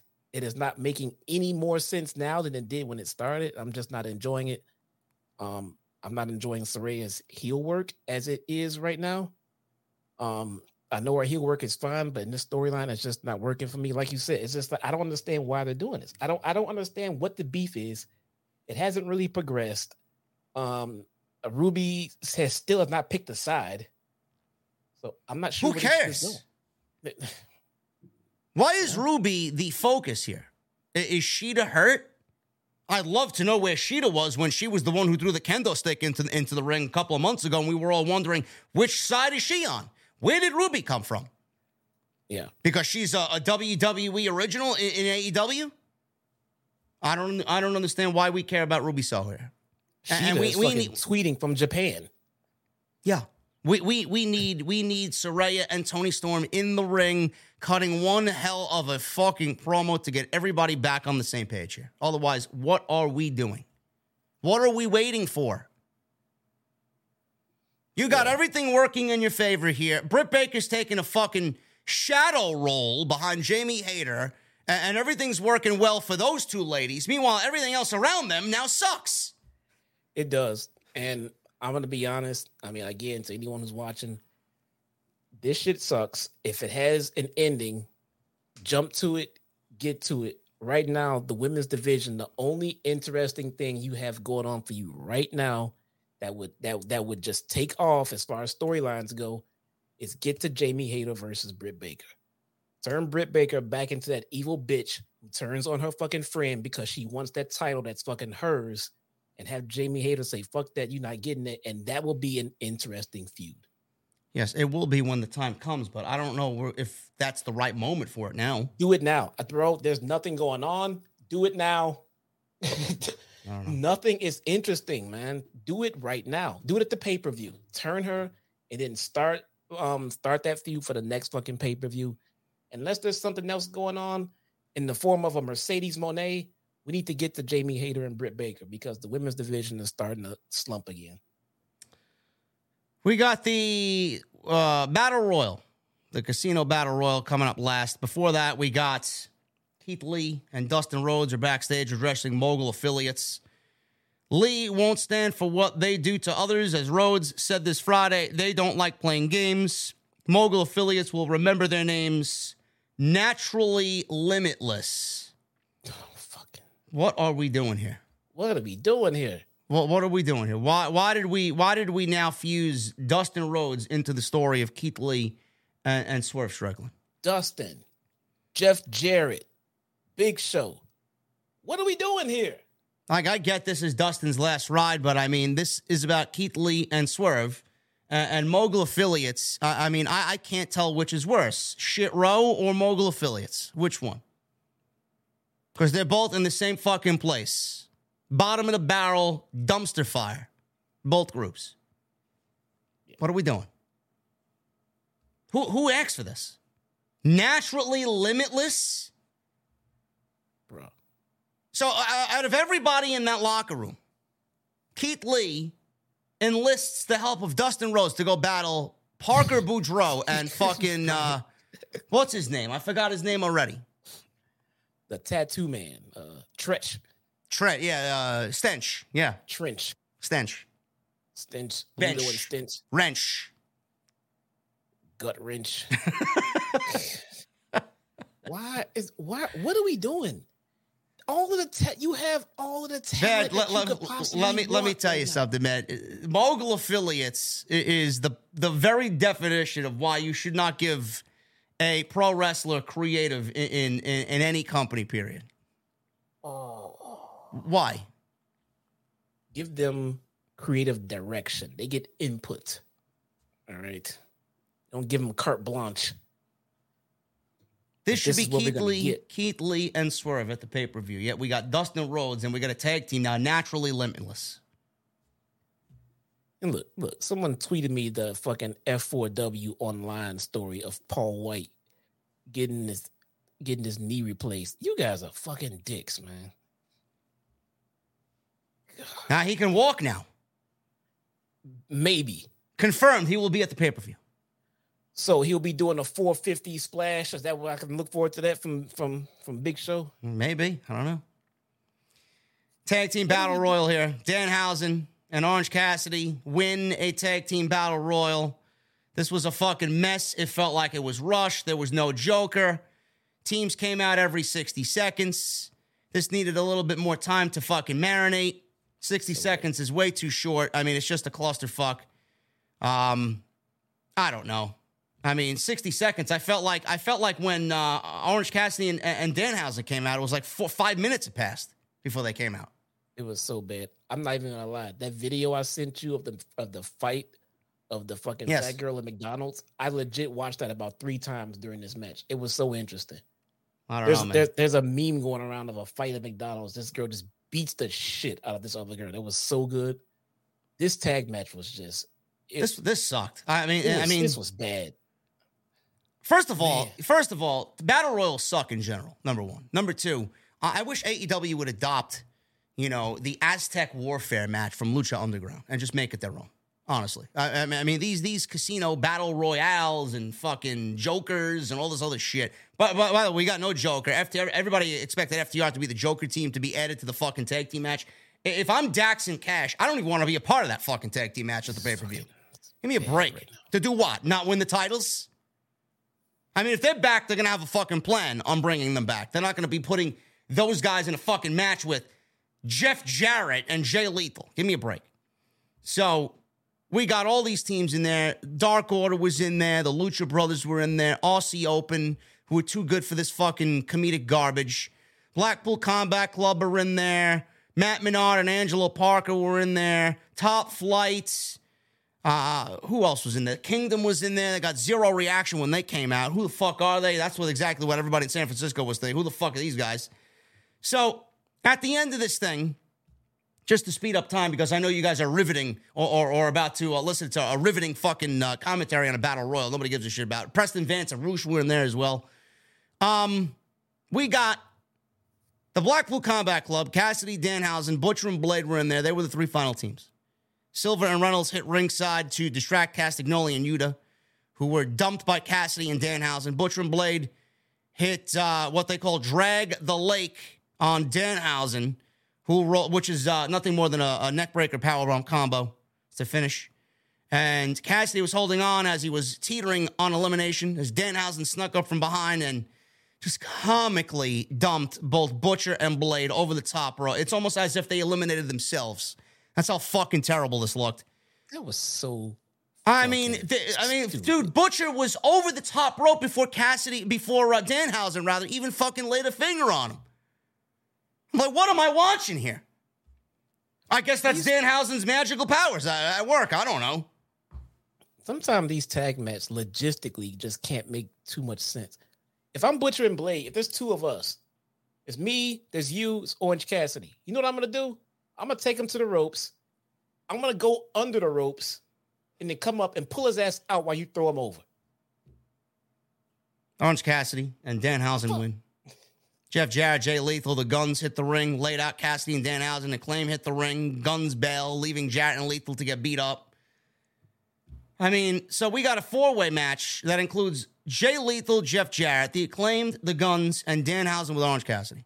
There is no fucking way you can tell me that Orange Cassidy and Danhausen were not added to this match for the simple reason of getting Orange Cassidy on the pay-per-view. Because Tony Khan loves Orange Cassidy. That's it. The guy has a title. Give him a match on the fucking buy-in. That's it. I mean, Butcher and Blade. We're in there in the Butcher and Blade would have made a hell of a lot of fucking world of a difference compared to Orange Cassidy and Butcher and Blade, but and Danhausen. But Butcher and Blade aren't favorites of Tony Khan, so I don't know. Think about that. The guy is a champion. How hard could it be to get him a match? And why are we waiting till the go-home show to get him on the card? What the fuck, man? Because this team wasn't decided until maybe 6 o'clock. Bruce Pritchard time. That's why. Bryan Danielson and MJF, final confrontation. They were really trying to cram all of this shit into the go-home show. Everything felt incredibly rushed. I don't know why they felt just so short on time. I mean, this even had a 1 minute overrun. So, Danielson was great here. I mean, MJF didn't really say anything. He said everything he needed to in the weeks leading up to this. This was all Danielson. Renee's in there with Danielson, two former Talking Smack colleagues here. She brings up a post from 2014 MJF made when he was dropping out of school, mentioning how Bryan Danielson was the reason he wanted to become a professional wrestler. Danielson talked about how he was forced to retire years ago, and if you fight for your dreams would fight for you. MJF then interrupted, but Danielson told him to shut up before he could even say a word. Danielson said MJF hates him because of the family he has, and it's something MJF thinks he deserves. MJF has done nothing to earn or fight for any of that. Danielson said MJF has taken every shortcut to get where he's at and deserved his fiance leaving him. Danielson, yeah, I know. Danielson has fought for everything he has gotten in life, leaving a job that would have paid him for the rest of his life so he could fight. He says he's battled through concussions. He's battled through retirement. He's battled the authority. He mentioned that. Danielson's new dream is becoming the AEW World Champion, and he's willing to fight for it. If MJF isn't willing to fight on Sunday, Danielson says he is going to get his fucking head kicked in, and they bleeped it out as Dynamite went off the air. Awesome. This was a tremendous promo from Bryan. Even in the short time that he had, a tremendous promo. Yeah, he killed it. And MJF just being there and his reactions to it just made it that much better, too. Yes. So good. Rampage, we're going to see Swerve and Parker Boudreaux, Keith Lee and Dustin Rhodes. Revolution's looking like this. MJF, Bryan, 60-minute Iron Man match for the Triple B. Samoa Joe, Wardlow, TNT title. It's 2 matches. Jamie Hayter defends against Saraya and Ruby Soho, 3. Moxley, Hangman, Texas Death, 4. Jericho versus Starks, 5. Tag team title match, 4-way, 6. Elite defend against the House of Black, 7. And Christian Cage battles Jungle Boy in what probably will be a street fight, 8 matches. I would have left it at 7, but, I mean, I think everything that needs to be on the show is on the show. Hooligan wants to know what was on MJF's lip. I don't know. I saw that. It looked like some sort of blister. That was the reason that his fiance left him, because he probably got herpes from someone. So. Oh, stop. Fuck him. He can call me an asshole on Twitter. Fuck him. Well, I mean, who doesn't he call? Who doesn't he call? You know who he hasn't called an asshole on Twitter? Me. You. Yeah, probably you. Because assholes recognize assholes, right? What did Bryan say? He's banging rats and something like that tonight, and that's the reason why he doesn't have a fiance anymore? I mean, Bryan went all in this fucking 3 minutes he had. I mean, holy shit. Anyway. Dynamite was not very Dynamite-like. I mean, the ladder match was great. This was great. Christian Cage was great. Big Bill is awesome. Outside of that, very, very lazy show by Tony Khan. Anyway, we're going to get into the Super Chats, guys, and then I'm going to hop on Destiny for a couple hours because I got some lightfall grinding to do. But if you guys would love to get your Super Chats in, we are about to sit down with them. Get them on in. Follow me on social media at JD from NY206, Twitter, Instagram, TikTok, Cameo. Make sure you guys hit that subscribe button down below. Turn on the bell for notifications. And go check out all the other videos that you might have missed on the channel. There are a ton of YouTube shorts and a ton of videos, live streams that you guys might have missed this week. Go and check them out. We were live for episode 466 on Sunday. We were live on Monday for Raw. And next time you see me, we'll probably be live for Friday, SmackDown. And then I may be going live on Off the Script 467 on Saturday night because we got Revolution on Sunday night. Are you joining me for Revolution? Yep, I'll be here. All right, there you Absolutely. go. Yes, you'll be here Sunday night. Hopefully it's not, knowing Tony Khan, it's going to be fucking 12:30 before the fucking stream starts. But I'll be here. We'll see. Let's get into the Super Chats, guys. Joseph Taylor with a $40 Super Chat.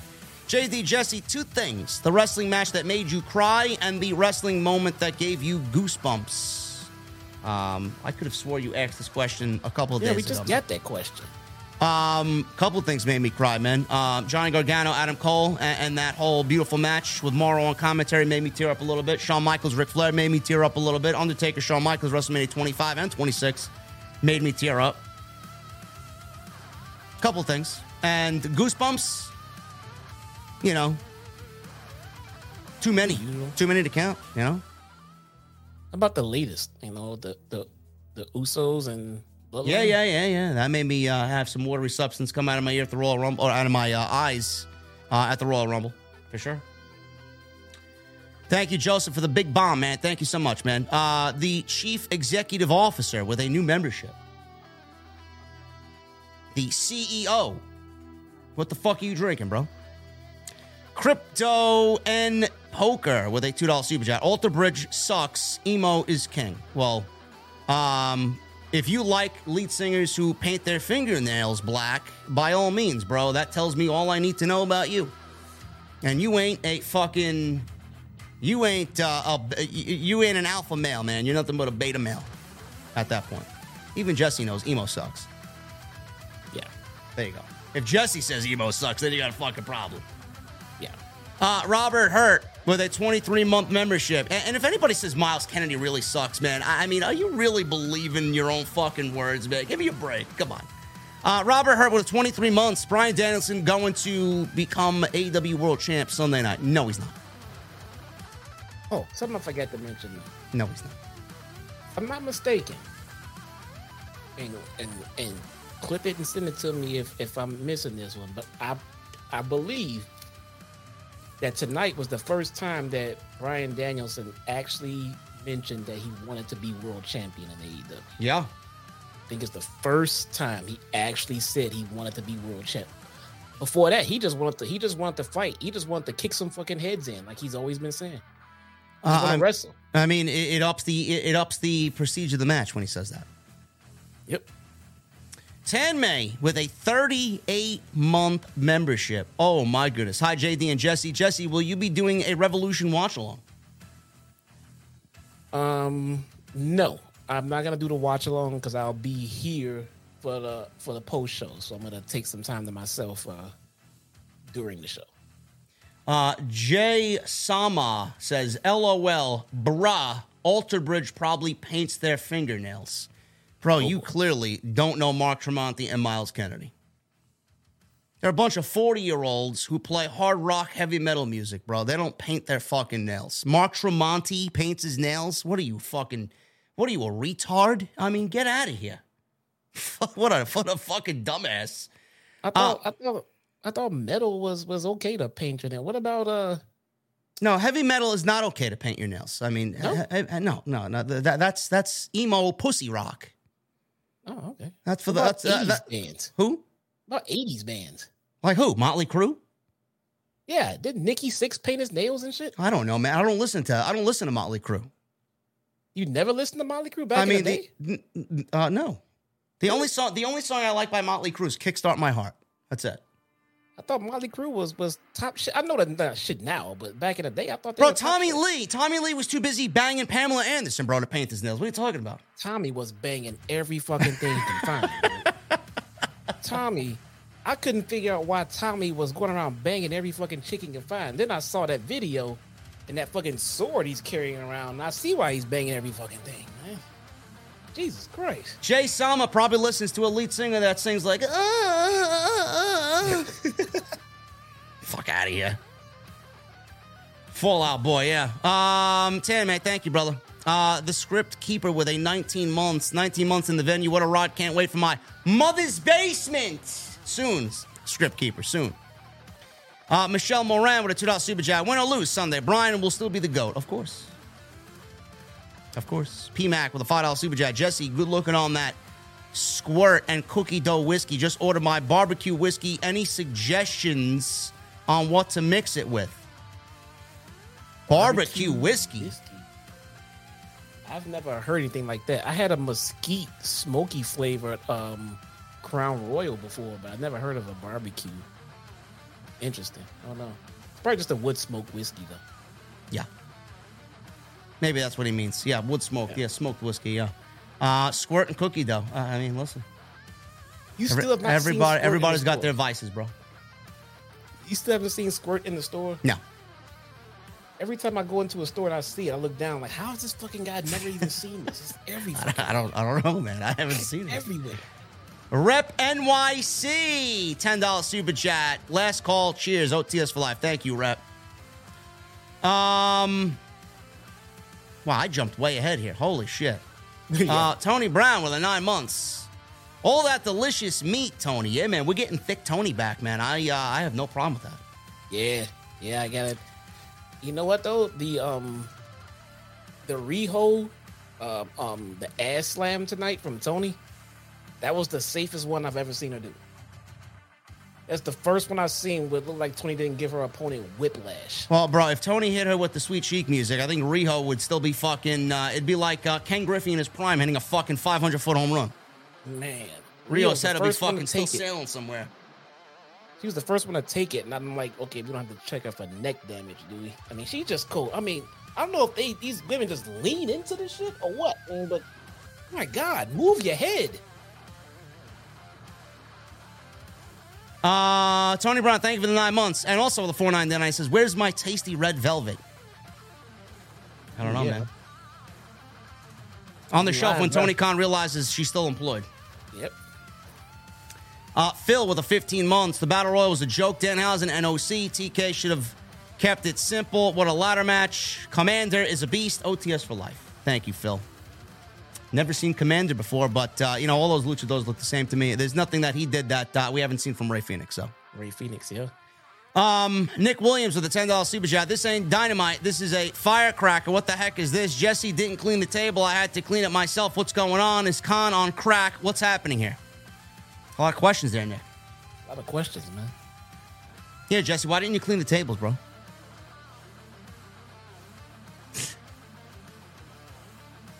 Got his fucking bootios there. That's what's on the table there. There's no bootios here, man. What are you talking about, bro? Thank you, Nick. Jedi Joke with 21 months. On my way to that golden mic. 21 months here, and I joined Jesse's channel last month. I'm proud to support the GOATs of the IWC. WTF, what are you guys drinking? Awesome. Thank you. Appreciate you, brother. Thank you very much. Chelsea with 11 months.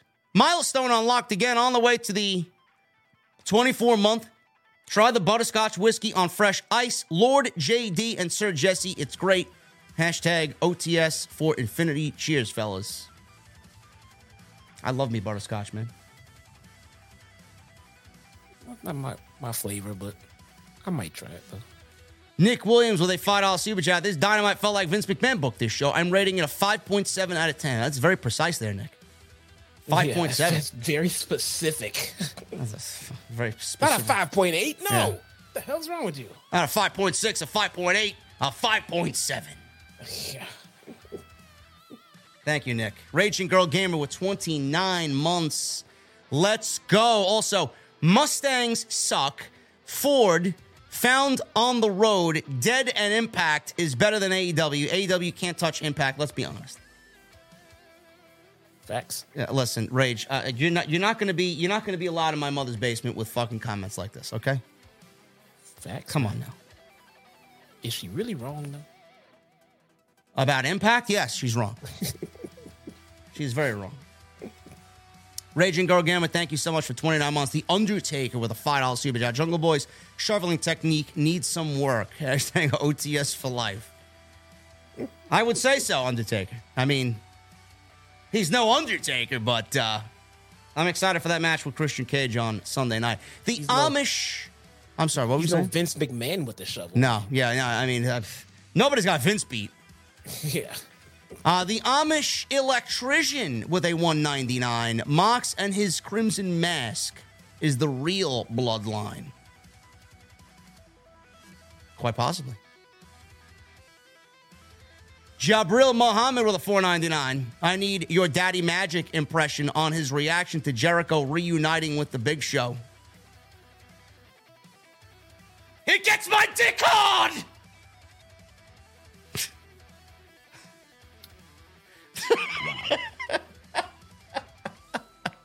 I'm like, come on, man. Like, this is I come to AEW to get away from booking like this. I do. Why? I gotta get a Daddy Magic fucking soundbite on here somewhere, man. Francis Loop with a $2 super chat. The Guns will pin Danhausen at the pay-per-view. Probably. Sean Lee with a $5 super chat. Jericho is horrific, but Vince is back, so you could see Goldberg back by summer taking the title again. I already saw Goldberg in the news. Goldberg wants a retirement match. I think I may retire from watching WWE if I see Goldberg back on television. What did we do to deserve this? I don't know. I have no idea. Jedi Joke with a $5 super chat. It seems likely that TK and Vince McMahon are millionaire besties. They book shows the same way sometimes. This isn't the alternative that we were promised, bro. Something like tonight is not the alternative. Joseph Taylor with a $5 super chat. JD, Jesse, I do like my emo music, but I like Alter Bridge more. Well, I would hope so, Joseph. Rep NYC with the 10. Thank you so much, man. I skipped ahead of everybody to read yours. I don't know why. Edmund Van Buren with a 6 months. Out of all the wrestling matches you've seen the years, which one meant the most to you, and which one do you wish you could have called You Guys Rock? I don't know, man. That's a tough question. I mean, that's something I'm going to have to really ponder, but which one meant the most to me? I always go back to The Undertaker, Shawn Michaels, man. WrestleMania 25. Just with the people I was with and, you know, just the vibe of that match. Just watching that unfold and how great it was. Awesome. Emerald Lord with an 11 months OTS for life, he says. Thank you so much, brother. Joey Clemenza with a 14 months. Jesse needs a history lesson in metal. Motley Crue was glam, and that's why they look like chicks. Metallica and Slayer never did that. There you go. I didn't know glam was a genre of music. I don't use those types of words. It's rock and roll or hard rock, you know. Were they punk rock at the time? No, they weren't. I mean, thrash metal is a punk rock derivative. Like there's influences of punk in thrash, which is what Slayer and Metallica play. So, okay. Hologram with a $5 super chat. FYI, there is a barbecue whiskey. It's called Curveball. I hear it's another delicious one. I'm pretty sure it's available everywhere. That sounds way beyond my realm of taste buds, bro. Yeah, you know, not everything that's a food that's made into a liquid is going to taste just as good as its food form. Yeah, not everything. No. Now, if there was a banana-flavored whiskey, that's something else. Like, some things would work. But a barbecued-flavored whiskey? No. Yeah. No, I want to pair my whiskey with food. I don't want to have my whiskey turn into food. J Ray with a $5 super chat.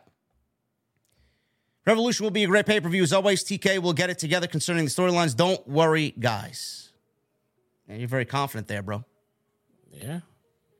And American rock star Patrick Palmer with a 7 months. Omos should become the new undisputed W. I'm not even reading that.